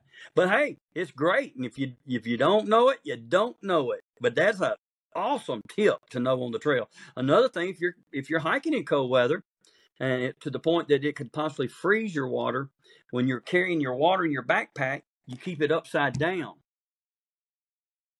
And the girl says this that I was following, says she was through hiking the 18. I asked her, why do you turn it upside down? She said, because it freezes on top first. And if you had it right side up, it would be froze at the entry or where you're going to try to drink from. It's going to be frozen. She said, you turn it upside down, it freezes at the bottom of the bottle, and you can still drink out of the top. I'm like, tip of the day. I'm telling you, and they learned that by doing it. So man, research, watch a lot of videos, talk to a lot of people, try out your gear before you go, regardless of what backpack. Make sure it fits, and it's comfortable. Then make sure it's just figure it out. Just suffer. It's like the day before we headed out for that hike. I went out, I threw it on, and even grabbed some extra weight to put on my fancy new accelerated reading book, and went out, hiked my pasture with it. Man, it's rucking. Yeah. You got one life, ruck it. Matter of fact, I think I got myself on camera doing it. They said they got a new trail at Sardis. Me? Did you say that? Mm-mm. That was the voices in your head. They have a new walking track at Enid. It's a half mile. It's on the nose. Look there. Let's see it. Bring it back up. I can't. Let me pull it up. I can see. Look at that, man. He's out there. Look like he's hunting. Yeah, buddy. But no, he wasn't hunting because he didn't have orange on. But anyway, we'll move on. But the thing, they put in a half-mile walking track beside the softball field at Enid Lake, and they're eventually going to build a playground in the middle of that walking track so parents can come and walk and be able to still keep their eyes on their children. But it's crushed stone right now. They will eventually asphalt that. But I go over there. That's what I've done even this past week. Ever since my heart thing, that's where I go because it's level. But I've started adding that road that comes from the top of the dam down to the spillway. That's a quarter of a mile up. So, and it's only like 80 something feet of elevation, but that's good for me right now until I see that doctor face to face. So I go down there and I walk the track once, go up the dam, come back down the dam. Man, watch your mouth. Yeah, I jogged half of the circle, which is a quarter mile. Then I walk, cool down, walk back to my Jeep. The other day I did an extra. I went up the dam and back down again, and walked one loop. So I did two. And I know, look, when it's in you and it's just natural to talk that way, it just comes out and you don't even know it. So look, I'm guilty as charged, but but that's the most I've done since our trip was 2.5 miles at one time. I might need to go down there and run. Say again? I might need to go down there and run on the track. Oh, yeah. Hey, and before, when I was practicing for some of those hikes, or prepping for, I should say, I was actually even going up and down the actual dam, the levee itself, instead of that road. I think you get about 100 feet if you're halfway down, and you go up. I think it shows 100 feet or something right at it. Like your little hill sprints, for Spartan training. It is. Yeah. And if you park at the tennis court, playground, softball, restroom at the bottom below the levee, if you make that loop, if you go up, no matter which way you want to go or what direction, but you do that and go up and come across the top of the levee and back down, it's a 5K every time, every day. 5K. We might need to do that. I ain't running. We need to put some running miles down there, Peyton. That's some new territory we can mark up on Strava. Owen, do you want to go on like a backpacking trip, bro? That sounds like it'd be fun. You're young and capable. Owen wants to go camping. I don't know, man. Get your Bird gear, bro. Society, bro. We're here to build men. Yeah. We're gonna build a man before he's a man. I don't know if he's old enough yet. He's only 12. Oh yeah. He might be. Yeah. No. Oh, and he is he's the yet. pastor at Adonai.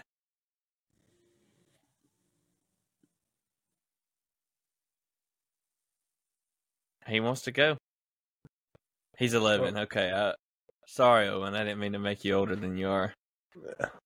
I would have took that and ran with it if I was 11. You know. I didn't run at all at 11. Probably ran your mouth. Oh, that yes, many miles.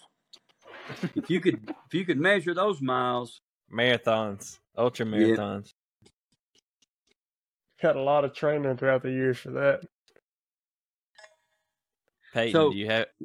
What's the one sound you don't want to hear backpacking while you're camping at night and you're in your sleeping bag? Banjo. Do what? Banjo.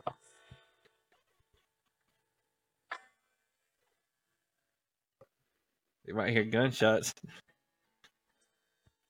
Hold on. What? It's supposed to be. Here we go.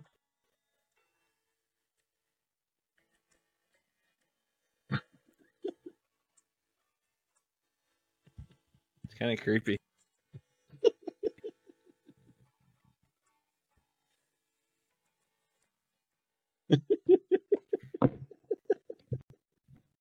Yeah, if you hear any of that in the middle of the night, gone. Leave the tent, leave the backpack, gone. No, I feel like, hearing a child when you didn't bring a child would scare me a lot more than that. But, you start hearing a baby crying. Oh, no, man. Yeah, that would be a little weird now. Yeah, we might have to leave on that one. Yeah. Hey, we heard coyotes our night when we were camping. They kicked up one time pretty good at night. When you're I heard. When you're out backpacking, do you carry on you then? Or do you? Yeah, I typically don't. Especially like the AT. If I'm on one of those, in which you can meet crazy people. I mean, you meet me on the trail, you just met a crazy person. But the AT really is populated enough that typically there's no issues. There have been murders on the AT with some people who had mental issues, but I typically don't. When we went on this trip, I didn't. If I was going into especially if I was soloing, if I was going into a known area that was known for aggressive bears, no, I'm not talking about bears that just come into a camp to try to get the food that people left and everything, but aggressive bears, then I probably would. But outside of that, the AT, you have to know the regulations for whatever trail you're on, what area you're in. Most of them go by city, county, or state laws. So you better make sure you meet all the permit requirements if there are permits required. All I can say is, but carry especially if you're with someone else hiking, just carry the lightest handgun you can carry, like in a 22 or 25 ACP. And most people go, you think that'll kill a bear? And I'm like, no, if I shoot the dude with me in the knee, I won't have to worry about the bear. You got to do what you got to do. You just got to do what you got to do. That's all I can say. Now who wants to hike with me? I don't know. Just had to bring a bigger gun than that, I guess. Solo next stuff.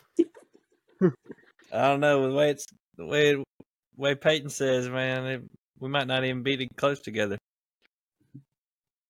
He said he'd get what's it? I don't even know. He dusted you. Oh, look, man, that's just life, isn't it? Yeah. Look, the only thing I worry. Look, you know what I worry about more on hike, especially like that trail we did that day. We hiked 6 miles on the road.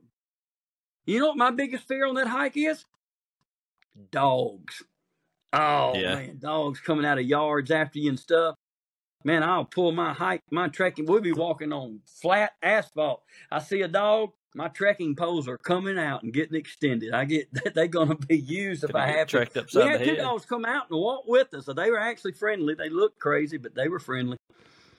Saw Sasquatch. I mean, we saw Sasquatch on our hike. Got a good, probably one of the best pictures I ever seen of that dude. And you can go back and look at that was just Peyton. Take a Hike Fitness, man. You go back and look at it, and I hadn't posted anything on my Take a Hike Fitness Instagram or Facebook pages since we got back, because I don't want to go on there. I'm not hiking right now, really, and I'm not going to go on there and show some half-informed story about my heart or nothing. I may post about pictures of our trip. But right now, once I get the final word and I'm back on the trail or whatever we're doing, then I'll probably do a post for an update, and be able to have accurate information of what really happened. Because, hey, that may help somebody else on the trail, one day. So I hope to get back hiking soon. When I'm saying hiking, I'm talking backpacking with all my pack and extended miles, and get back to a life I enjoy on the trail. But right now, I'm just doing some short walks on flat ground primarily. I think every picture I saw of Peyton, he just looked like he did not want to be there. Every picture I saw, that dude was eating. He probably didn't eat enough. I don't think I did.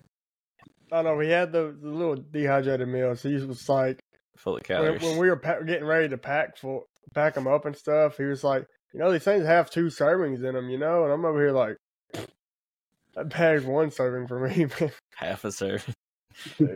I ate the whole bag of it, and he offered me his food. I'm like, I think I'll be all right. After that day on the trail, I couldn't even eat that night. I couldn't eat. I still don't know what happened, but hey, here I am. That's all I can say. Thank God. Here you are. Here I am. That's all you can do. You never know. I got some other questions I got on here, but I don't know if I want to get into those or not, because it's probably an hour and a half. Yeah, we can do another one. I'm good for another one sometime. Not saying that question right now. I'm saying I'm good for another night on another podcast. Yeah. Peyton, I want to know what's on your blind back there. That's a monkey. Oh, okay. Oh, where's it at? Yeah, that's a monkey. Okay. It's been there since I moved into this house, and I just won't move it. Yeah, like somebody else asked him about that. It looked like your dog left you a gift back there. Yeah. Pooped on your blind. Yeah. I got, it was a few years ago, I looked up and realized, like, wow, that thing's been here since I moved into this house. Like, when was that? Almost 14 years ago. I'm just like, I'm not moving it. Do you have that information in front of you? You said, like, when you look over at something, it's like 14 years ago. Oh, yeah. I was looking at what year it was. He also has every tab he's ever open on his computer. So he knows he has a tab from 14 years ago on there. Why do you have the year that you moved in that house accessible on your screen or whatever you're looking at? No, I was looking at what year today was. I was 10 years old when we moved into the house. Okay. No. Yeah, I was 10, so it was in July. Careful. Don't hurt yourself. No, actually, I was 9. It was June of 2010 when I moved to the house. Sapanola math. Yeah. Actually, speaking of Sapanola and me being 10, that year I moved into this house. That was I was going to some summer school thing. I don't even know why I was having to do it. But yeah, what grade was I in? I don't know. I was 9. But I had to do, I think it was like 4th grade or something. I had to go into a summer school thing. And I remember this kid in my class that was in there with me. we went to the restroom one day. Everybody did. And then my teacher notices the light goes out in the restroom. And then it comes back on. And when I walk out, she just blames me for it. So I got called light switch the rest of the month. Okay. Or the rest of the summer. That was just like, that was my nickname. And I'm like, I didn't even do it. Yeah, anyway, that was my little pity party. Oh, light switch. But, yeah. Light switch. We need to remember that. Switch. Cut it down. No, we just cut it down to switch. What's up, switch? Yeah, what's up, switch? It might, if you say it too fast, it might sound a little. And Peyton, to give us a little hint about the forge, what you have planning. Do you have any way you could give us a hint on anything? You got anything special? I know everybody's waking up to gunshots. Dude, that's perfect. Yeah. Roger's like, what kind of camping trip is this? I want to. That's something me and Dylan's been joking about. We've been saying like the Peyton Franklin. We're going to go up next to his tent, and we're going to get everybody awake before Peyton, and we're just going to start popping rounds off and just wake them up. Slip some ear protection on him first. Well, he probably won't even hear it. Just slip a little food right on the edge of his tent. He'll get woke up with a surprise. Raccoons and everything else will come into that dude at night. He'll probably be the first one to sleep and the last one up. But yeah, does Roger know about what this forest is? No. All right, so I don't know if it was you or Carson that came up with it. I guess it was me. Because after that video Dylan posted that was considered controversial but wasn't controversial at all. Him and Carson decided. I don't even know. Carson started posting some of his graphic designs in our group chat about the Burden I came Society. up with the name. Just that. There we go. I came up with the name that day, and then it was like within 10 minutes, Carson sent graphics. Oh wow! And it was like some of the best. So I come up with this. So I've been wanting to make like a community of some sorts online, but I just didn't know what to call it. So with the burden thing, I just called it Burden Society, and basically it's just a way I want to create a community online of like-minded men where we can just push each other to be better. And so from there, we're doing a quarterly. I say quarterly. We want to do it multiple times a year, kind of like a camp night. But we're gonna shoot guns. We're gonna do fitness. We're gonna sit around the campfire, and we're gonna talk about. I don't know of a good word for it, but we're gonna have like a message, and we're just basically going.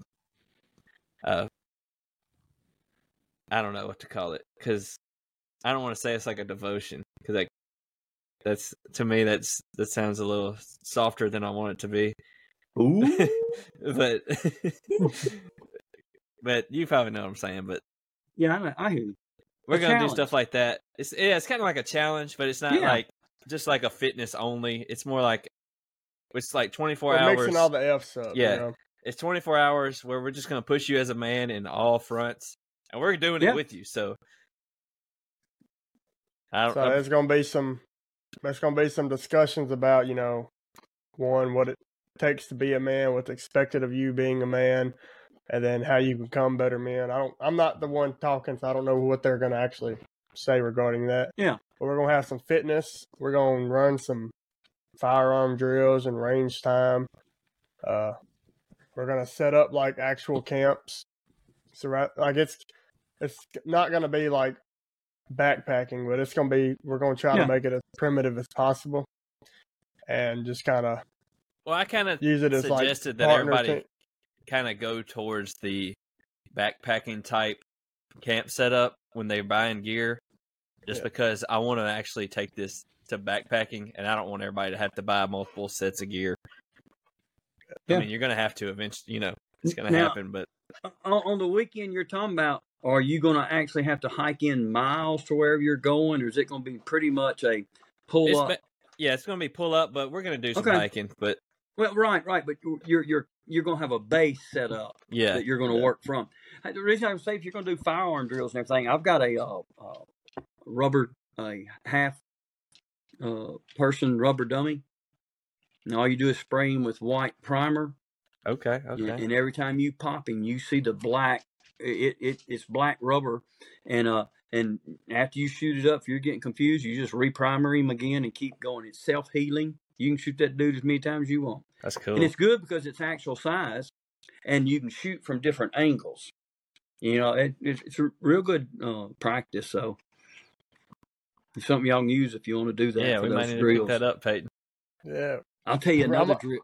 Go ahead. We've been thinking of like I've been thinking of kind of like which targets we're even going to use because I don't have any steel targets or anything yet. So I've been trying to talk with Dylan because we're supposed to be doing range time, but I have absolutely no idea which targets we're using. Yeah. We'll make something work. I'll tell you another drill that's awesome, and it's night fire. And we've done that here before. And what you do, you stand, 5 to maybe 5 yards from this thing, even if that, and it's jet black, and you're standing there ready, and the guy stands over your shoulder, and he bumps a flashlight. And you start backing away at an angle, and you keep firing till you unload, or how many rounds you say, 5 or 10 rounds.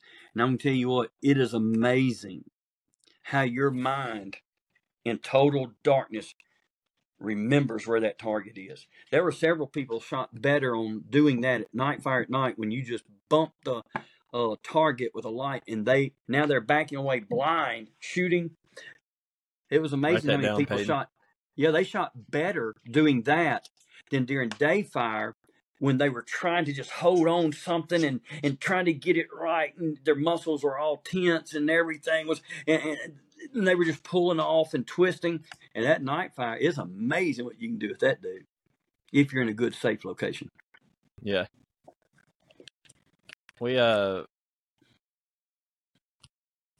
I had the range time set up for the daytime, but we could probably, if you say that, there's some stuff we could do in the dark.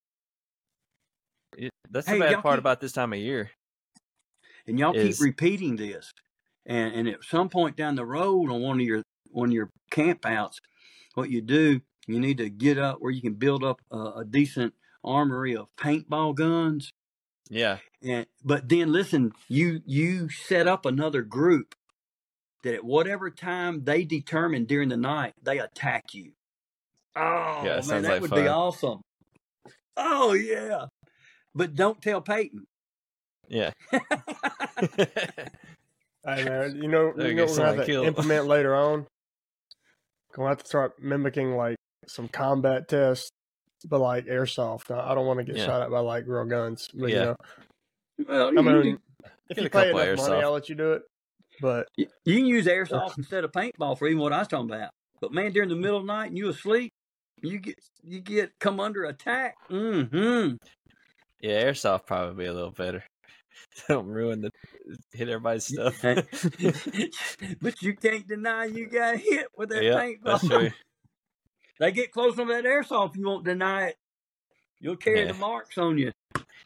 They'll light you up until you say you hit. Well, boys, that's what we're doing. The Forge. Well, that sounds awesome. Yeah, we get you to come on one, and you could talk at least. Come and then leave, or whatever you want to do. Yeah, we'll make the Saturday for him to talk.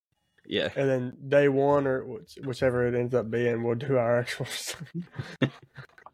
Yeah, he can come, and then that'll be at least 12 hours.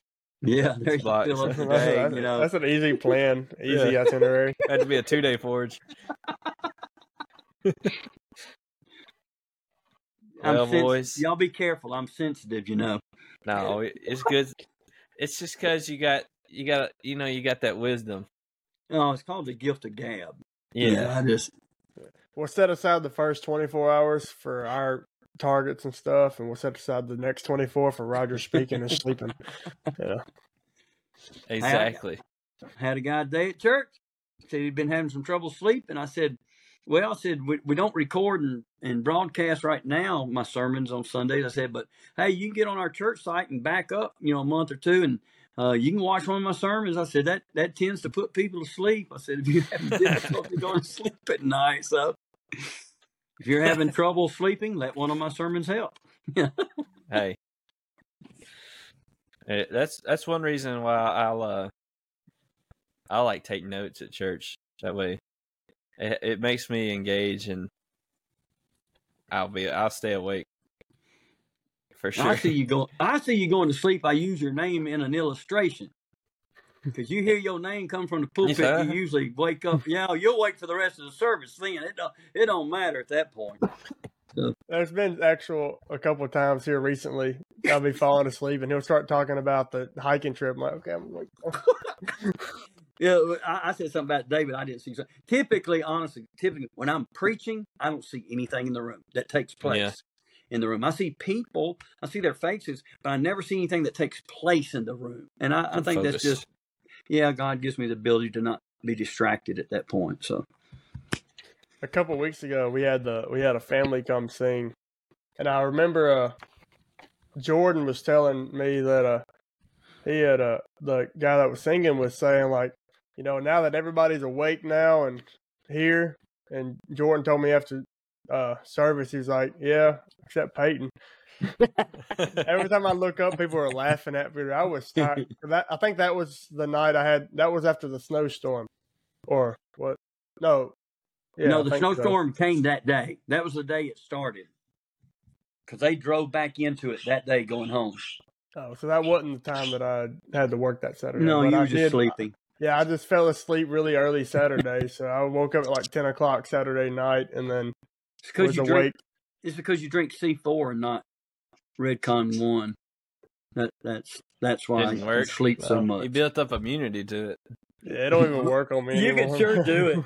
Look, I hadn't drank any Total War, and I don't know when. And actually Friday on my bus, I'm like, I'm gonna see what it does. So I checked my pulse rate and everything. Man, I didn't drink a fourth of my little bottle of water with one scoop in it, and man, I could feel the stinging in my face. And I was like, yeah. Like, I just drank C4, during this whole time, and I'm at a 58 heart rate. It don't even do anything. Let's see. I'm at 60. I thought he was going to say 6. I'm like, boy, you beat me. I'm winning. Heart don't work. I'm plugged into the wall right now. That's what keeping me alive. I'm at 79, so. Life support. Last time we was on, we were comparing resting heart rates. Yeah. My resting heart rate is 56. Huh? Mine's 57. My 7-day average is 57. My average day is 56. Actually, I got 56 for 7 days. So we switched. Yep. When's that heart rate? Wednesday I was low. It's like in the my resting heart rate's 46. Or you the man, 50s, but the 40s. That's what the doctor, Matt Robertson, went to the doctor, and his was that low. That doctor told him, you're either mighty healthy or mighty sick. We just got to figure out which one it is. All that running. This might just be today, but I'm trying to find out how to do it online to where I'm seeing everything. And that was one thing, Dylan, that I think, that I want to work on. Because kind of like you talking about the C4 or any pre-workout, anything like that, your body can become accustomed to it. So once I stopped trying to even run or jog, and I started just hiking, even at Sardis on those trails, doing those trails. Well, once I did them, several times over, my heart rate wouldn't come up. Yeah. So what I do, I got my ruck bag out. And I first started with my 20-pound plate, and that brought my heart rate up. Well, a week of that, nothing. So then I put the 30-pound in there. I worked up to 40 pounds on my ruck pack just to try to elevate my heart rate some while I was hiking.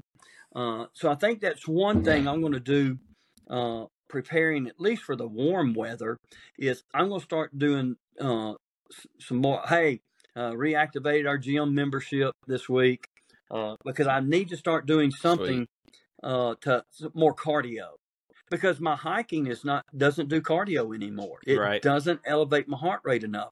So I think that'll really help me with my breathing on the inclines, even on the way it normally is. Now I don't know if that would have helped, on this last trip, or if this last trip just really exposed how bad my cardio honestly was.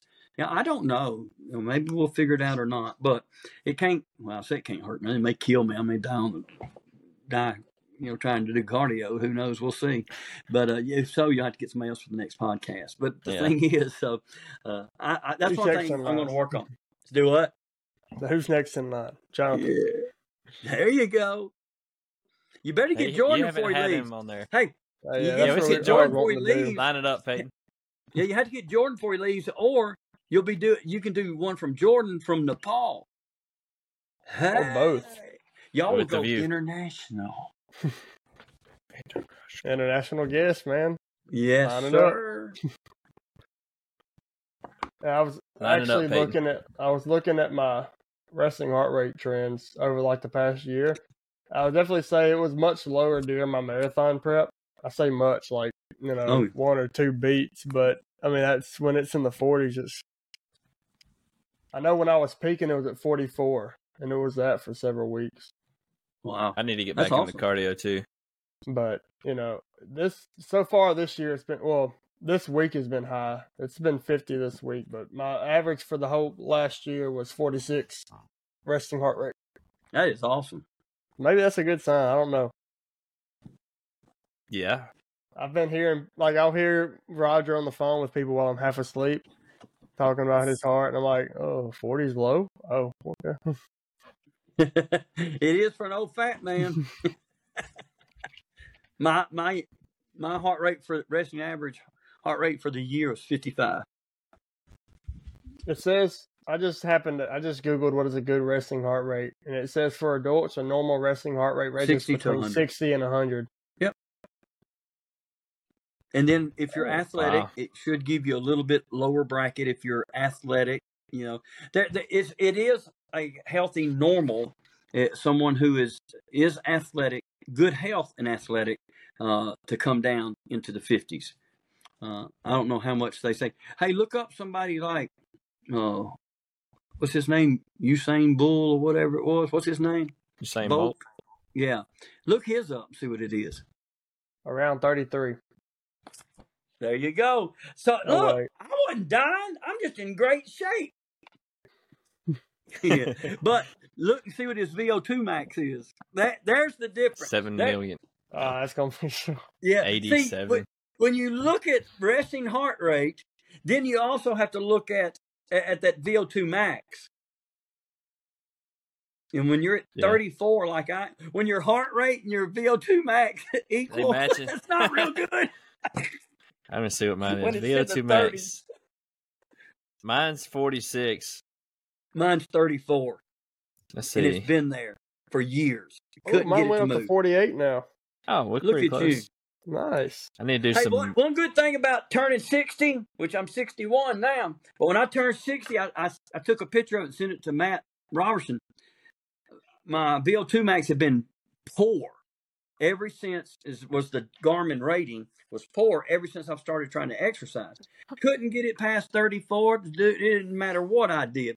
Look, the day I turned 60, it went from poor to fair. It's still a 34, but for a 64-year-old, they grade that as fair. So I'm like, hey, one advantage of turning 60, your VO2 max grade goes up. Well, I couldn't find Usain Bolt's VO2, but some guy named Oscar Svensson, that's some Oscar dude. Yeah. 97.5. That's my O2 sat. That was in 2012 while he was 18 years old. That is just crazy. Oh, Oscar, man. I ain't heard that name. Man, it's been a long time. Actually, I've never heard that name. But anyway. So I hit a low resting heart rate on Wednesday. I hit 48.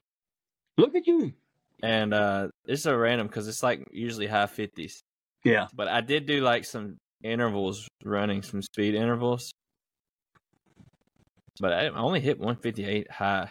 I'm trying to see if there's a correlation between like cardio and your resting heart rate. But my heart rate has done great when I go over here and hit that walking track and going up and down the dam. It like when me and Peyton, the first day we were going in on that 7 miles, 1,700 feet of elevation, and I was having to stop and try to get my breath. Well, my heart rate was like 85 or something. I'd ask Peyton, "What's your heart rate?" And he'd be like 120 or something, maybe 150, but I don't remember exactly. But mine wasn't increasing with exertion. He's not used to that weight. Yeah. Well, but the thing was, now I can go over here to the lake, and when I'm walking that flat ground at 3 point whatever miles an hour, it goes to about 112 to 115. When I go up to the top of the dam, it's somewhere between 155 and 160 when I peak at the top. Turn and start down, it's down to 130 by the time I get to the bottom of the hill. I get back on that track, and when I jog, it gets up into the 160s, and I walk it back down to 130 or whatever. By the time I get in my Jeep and start home, like the other day, it was down to 85, something like that. And after probably 15 to 20 minutes of recovery and rest after that, my blood pressure will be the best it's been since the last time I went over and walked the track.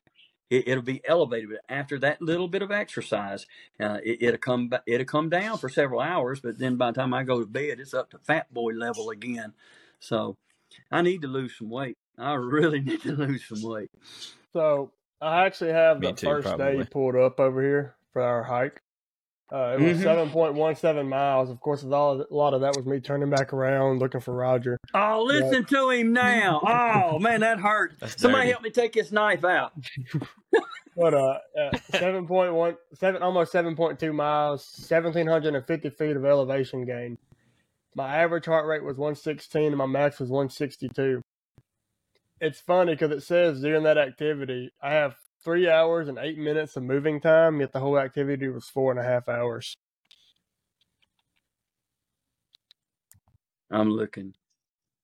I show 7.1 miles. Well, it's trying to calculate now. My average heart rate was 103, it says. What was your average? 116. Yeah. My max was 132. Too, bro. Mine was a max 132. But now the next day, 7 hours though. The next day, my average, it was I got 6.04 miles with an average heart rate of 54. And it showed, well, I have to go to this other page to get my max.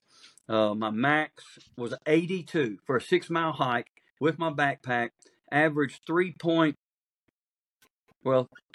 miles an hour max, 3.5. But, so an average of 3 miles per hour with our packs on, my max heart rate only got to 82. Now, we were on pretty much level ground, don't get me wrong, but still, I can't do that right now.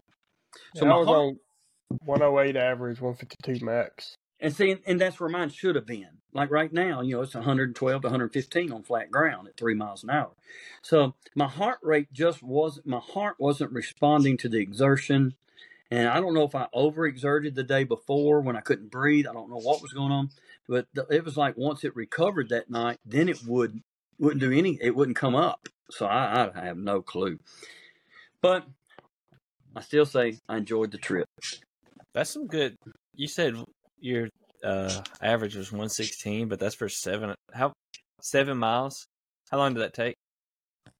You talking to me? Peyton.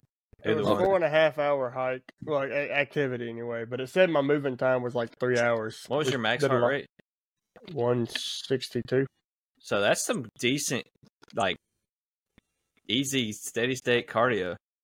Yeah, it was when like the only time it jumped up, obviously, was like going up a hill, and there was a lot of hills. So a lot. Because even I had like, especially because what was it called? Terrapin Hill.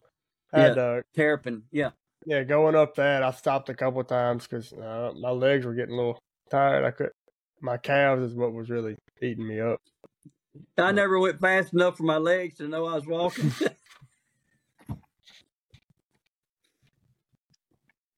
I need to start incorporating some of that. When I get my backpack I might like load it down and just start going to hike with it. Hey, you get your backpack. We'll go to Grenada. That's the trail. The Lost Get Bluff your trail. backpack, load it full of water bottles. Yeah. Just keep your windows rolled up if you park in the parking lot. Yeah. Well. Yeah, that might shake your UPS package.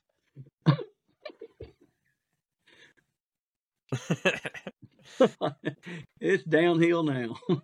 Peyton, we need to start doing some stuff, bro. On Sundays. What do you mean? Just like some y'all gonna do stuff. Y'all gonna do the Area 51? Yeah, I'm planning on it. When is that? May?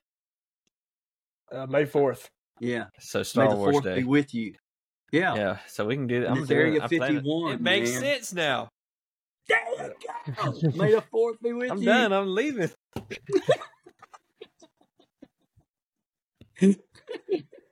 No, that's perfect. Yeah, I'm planning on doing it.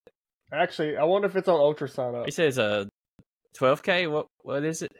I'm about to actually find out. Yeah, there's a 5K and I think 12K. Yeah, I'll probably do the 12K. I'm doing the 10K. It's like a week or two before. Yeah, it's a 5K, 12K. Yep. I just Saturday, May 4th. Highly recommend carpooling though, because it's a very small parking lot. Oh, and the toilet is a hole in the ground. Well, I probably won't need a toilet. I just wanted to point that out. I went in there waiting on Gavin on New Year's, and I go in there to pee, and I'm just staring into the blank darkness below the little outhouse thingy. Hmm? So it's an outhouse out there, but it's a hole in the ground? It's an actual restroom, but it just feels like an outhouse. Dude was out there running in like 2-degree weather, come out with ice all over his face. I'm like, bro, this dude's crazy. Bro, I've ran a few times this year, and every time I run, except once, it's been at least a 10K. And the one that was less was because of all the ice on the ground. There's the bathroom. Yeah, it feels like an outhouse inside of it. It's just like a straight, like you ain't got to flush. Gravity fed. Yeah, gravity. So that's something too. We need to bring a shovel out to the forge, man. Because just poop in a bag. It's called a trowel. Yeah, we need to just find a hole. Just put it by the fire. Everybody has to poop right next to the fire. Oh, God. In front of throw it on the fire, man. Yeah, just throw it on the fire, man.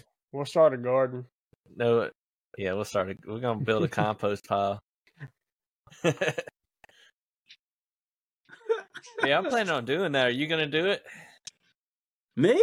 Yeah, do I may the 10K. go walk it. Yeah. I may go hike the 5K. Oh, the 5K. Yeah, that's... I don't know if I can do 12K yet. You can do the 5. Hey, sure. That's May. That's in May. So look, man, as long as I get the go ahead, I ought to be good to go. I mean, I won't run it at all, but I'll be glad to hike the 12K as long as they're gonna have somebody there to turn off the lights and lock the gate when I finally come dragging in. And I'll say this: if you try to get on there and try to get there on time using GPS, and you click the wrong one, it'll add like 10 to 20 minutes extra to your time because it leads you straight to the middle of the trail system. So it's factoring in walking the trail and stuff. Oh, okay. I left like so early that day I went up there, and I get up there like 10 minutes early. I'm like, what is going on? Yeah. It factors in, just throws you in the middle of the trail for the GPS. That's a word of advice for those traveling to go to the Area 51 race. I'll reach down and pull it. It's not the real Area 51, guys. Shout out Area 51, guys. This is in Memphis. I'm in Mississippi, so. Hey, and then in Hernando, there's an Area 51 ice cream shop. Wow. I'm just saying. They should move it to the Area 51 mountain bike trails. Hey, so it's actually a mountain bike trail? Yeah. That's what it is, mountain bike I'm getting trail. a mountain bike then. Man, it's got jumps and everything. That's something I'd like to get into, mountain biking. Not me. Sounds like fun. I'm gonna actually ride a mountain bike on the 12K. Sounds like work to me. Who's gonna carry the bikes, man? Exactly. That's something I was a little upset we're not doing the forge at my house because I got 2 little 14-foot John boats. We could carry the boats. We can do it at your house next time. Yeah. Try to make it different. Every forge is going to be a little different. So, you can't miss. We're going to go on the side of Highway 6 for the third one. Yeah. Well, maybe we'll be ready to backpack by... That's probably going to be this fall, the third one. It's going to be hot on the second one, so we might as well do a lot of hard cardio with boats on our heads. Hey, you do that one at the beach then, where you have to do everything in the sand and run in the sand, carry your loads in the sand, jump in the water to cool off. All I'm saying, this is the only preview that anybody will get that's actually coming to the forge, so I don't know who watched the podcast or not. None of them, probably. But when we wake up in the morning, we will start the morning with a 1-mile run. I mean, you just gave them like that wasn't even a good hint, bro. Oh, that's not a hint. It's just like when you wake up at 4:30 that morning, we're getting up and running. It's like when you wait. You take 4:30? Oh, yeah, you just gave a good hint. Okay, there you go. Are there 2 4:30s in one day? We're waking up at 04:30. We're not waking up at 16:30. Oh man, no, I'm out. Was never in. You're overqualified. You're too fit. Y'all need a videographer for this. Y'all really need to. I'm gonna be shooting some for my channel, but we'll have 3 videographers there, but they're all gonna be participating. Yeah, you need somebody that's not participating and actually do video a lot of it. There's gonna be a lot of stuff that we're not. It'd be a good way to sell the next one. Yeah, exactly. Y'all could reshoot it though. You could redo it. Do like all those hunting shows. You know, you go ahead and kill the deer, and then you go back and do all this looking and like you're, to build suspense. That's it. To build suspense. It's gonna be fun though, and a couple years from now, it's gonna be like premiere event. Are y'all going to the forge? Yeah, bro. It costs $2,000 for registration. You have $700 in registration fees. We're gonna have different tier events. Yeah. You have your little tier 3 events. It's gonna be the Forge Elite. You know, your tier 1, you have tier to 2, pass and tier test, 1. a fitness test. With a waiver. Yeah, you have to sign a waiver. Oh yeah, I forgot. We're gonna actually create a waiver for some of this stuff. We start shooting people with it. Airsoft. Yeah, we're gonna start. Okay, we're gonna get everybody to bring their gear, and then we're gonna make sure it lives up to the standard of whether it's bulletproof or not. But they have to wear it. Hey, did you see that? What Sean sent today, Peyton? Yeah. These 2 dudes in Arkansas got arrested. Apparently they got drunk and put their bulletproof vests on and started shooting each other. What idiots. I'm like, bro, if they're going to be stupid, just look. I mean, they already took the hits. I mean, just. Yeah, they're already alive. They're 2 consenting adults here. Oh.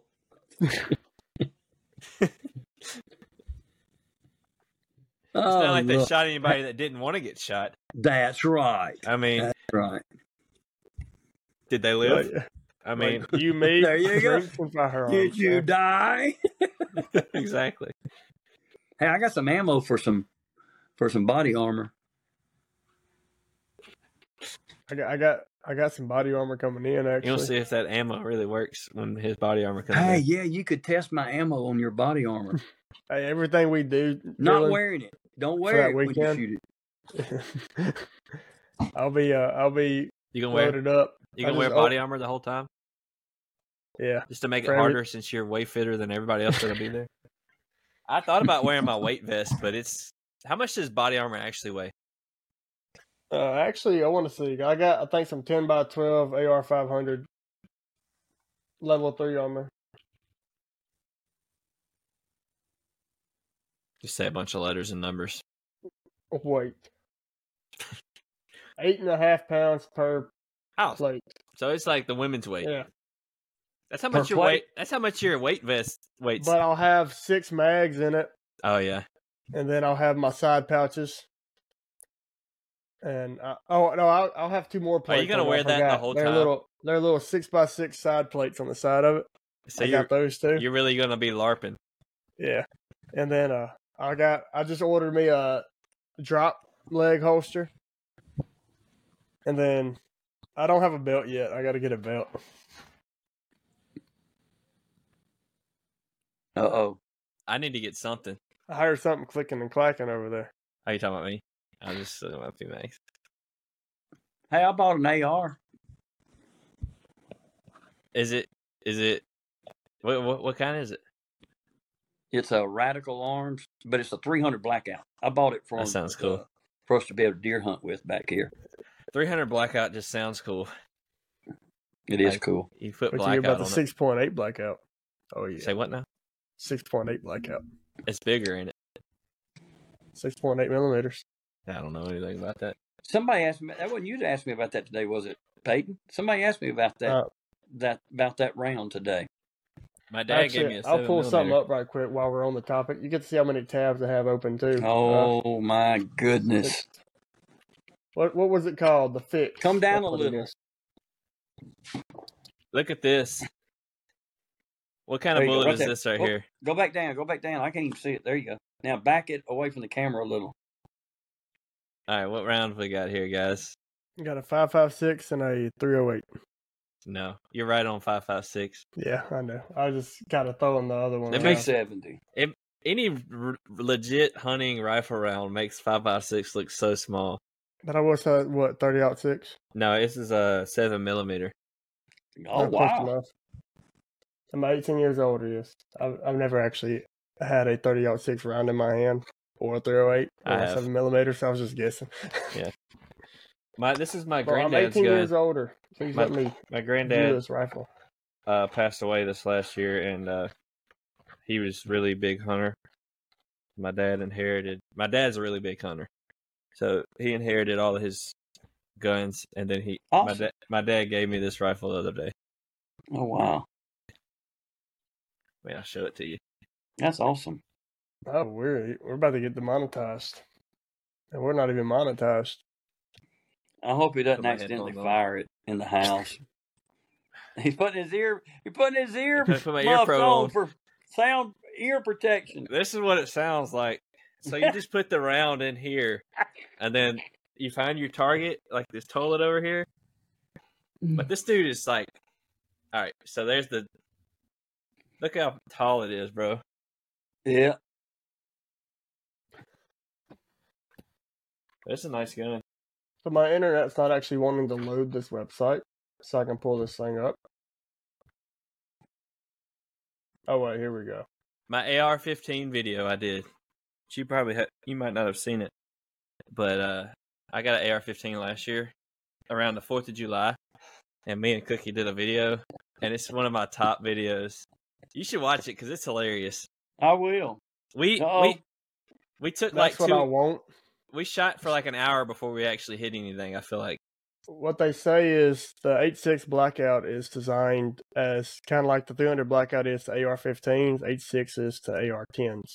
308. And this is the company, I believe Q Firearms is who designed the round. And this is the Fix, which is their rifle that is one of the only rifles that's actually chambered in the 8.6 Blackout. Only problem is it's $3,300, but I would absolutely love to have it. Yeah, he's rich, man. Net worth bigger than both of us combined. I said I was going to pull up the round, and I didn't. Yeah, one of my biggest shorts was actually I compared a 30-06 to the 5.56. See, that's why I thought you had the 5.56, 30-06 in your hand. You know, I had the 30-06. I was borrowing it to go hunting when I was going camping a month ago, and we never went. So, but since we're all pulling out our firearms, I guess just don't know any clicking and clacking on the live stream.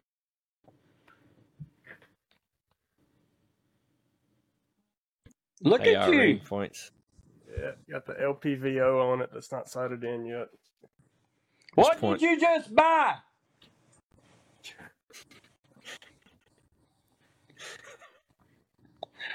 Hey, look. Let me show you something. See if you can see it.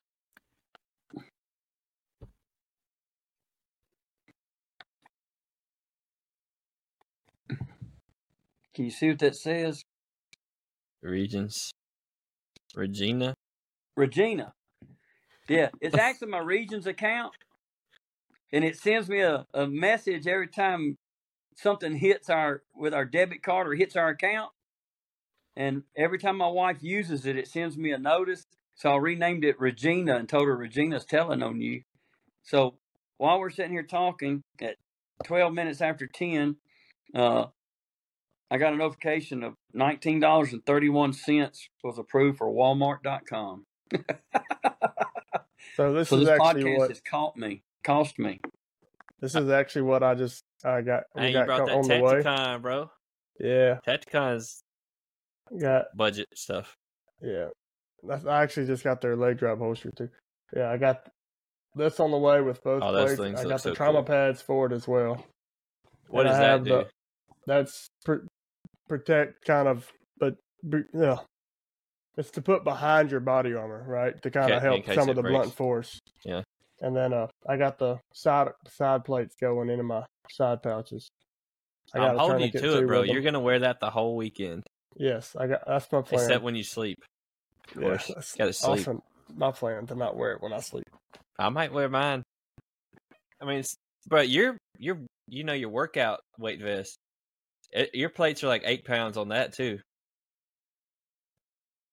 Yeah, something like that. So mine are 10 flat or 9. Yeah, I remember yours was like the total weight vest was 20, and mine was like 10. Mine started fraying, but apparently those are like. I thought I was like paying an arm and a leg for a vest, and you actually look at actual vests, and them heifers are expensive.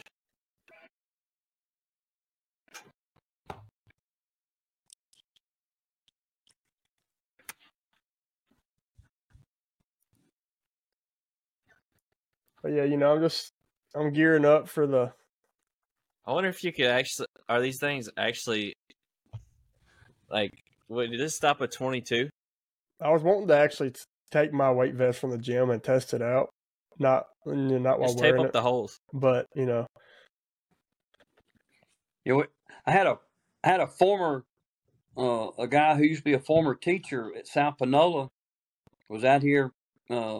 We had a shooting class at our house one day, and afterwards, and we had the rubber dummy out.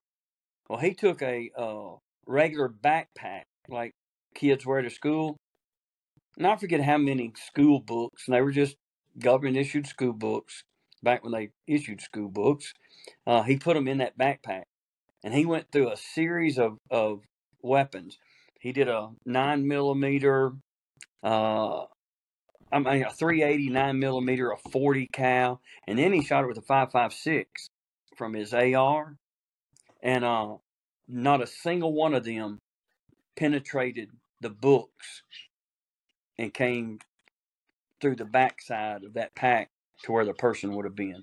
And his point was that a lot of times, if in an active shooter situation, or what is thought to be an active shooter situation, they'll tell the kids, leave everything there and, run to the parking lot. And he said, you're leaving behind probably your best defense that you had with you. You're probably the very number one thing that could actually save your life in a true active shooter situation. You've just left it laying on the floor in the room. So that's amazing that, and I don't remember if it's like 3 books or whatever in that backpack. But they did. Of course, we posted it on public media, and he got called in and scolded by the school district, and was told to take it down and never do that because people might perceive it that he was representing the school, and if anybody tried that and then actually did get shot, or wounded or fatally wounded, that that the district could be liable and all that other Yahoo stuff. So I'm glad they just couldn't see that I was the one running the video. Because he actually was just going to do it and try, and I said, hey, you want me to video this, man? So we did, and then once he saw the results of it, he posted it. And But that's something good to remember, man. Something just as simple as school books. I think the takeaway from that is like just read a lot and have your whole house lined with bookshelves. Yes. And then your knowledge will protect you. Or stuff a backpack with books, and it's a lot cheaper than body armor. Yeah. You'll need one for the front Unless and you're back. in college, and then it costs a lot more. Yeah. He had to pay for those books. You do anything to those books they issued us back then, man. Oh man, it wasn't good. You accidentally mark it with your pencil, expelled. Like, bro, that was there before. I was already there. You see, I remember looking through those books. You know, they'll write in there. Yep. You know who got the book. You'll look back and it's like 15 years worth of students. You'll see like your older siblings in there. You'll see, it's just crazy. But how much was all your plates set up, Peyton? Talk about for the one I just ordered. Yeah. I'm gonna do like him now. I'm gonna turn around and put you in the case. I actually got to look up my receipt because I don't remember. I wouldn't do that, mate. Probably like 300 plus. Yeah, I think it was like 318 or something. That's pretty good. I'm gonna hold you to that though. Hope you do that. I'm gonna let everybody know. No, 362 is my total. Well, I feel like we're at a good stopping spot. Unless you have anything else to say, Peyton or Roger. Oh, if I have something else to say. Yeah, but yeah. And in closing. Yeah, there's another 20 to 30, 45 minutes. Well, whatever. I'm good. Looking forward to the next one. I've enjoyed it, guys. Yeah. Appreciate you letting me come on. We'll get you back on. Probably be after the Forge. That'd be fine. The 4th of what? Today is the 4th. Yeah, so it'll be after today. So it's going to be after the 4th. Yeah, it's going to be after today, for sure. After I can today, guarantee that. Hey, an hour and 40 minutes. It'll be after today. Yeah, it's past my bedtime. Hey man, I'm supposed to be at work. Oops. He's hanging in there. He's loyal to the podcast. Yeah, man, I show up every time, the whole time. I show up 60% of the time, every time. All the time. For sure. Well, I appreciate you coming on. Thank you. I enjoyed it. If you're watching, I appreciate you listening. It's a good little chat today. Hope you got some takeaways from it. Subscribe, follow us, whatever you want to do. All the normal stuff we say every time. Listen to a bunch of random dudes talk about some random stuff. Click the links. You know what about Peyton closes out. Closes out in prayer. Man, go look up Take a Hike Fitness. Oh wait, what? Oh. Take a Hike Fitness. Go get his ambassador codes for what? Redcon Mud Gear. Hit that super chat button and help. Yeah, send $20. $20. We'll shut up. We'll actually stop the podcast for tonight. For sure. We're staying until we get 20. We'll stop it for an hour and 40 minutes and then we'll start back tomorrow. Yeah. Thank you, guys. Appreciate it. I enjoyed it. Oh yeah. Thanks for hanging out. Yes, sir. Oh yeah. We'll see you guys next time. All right.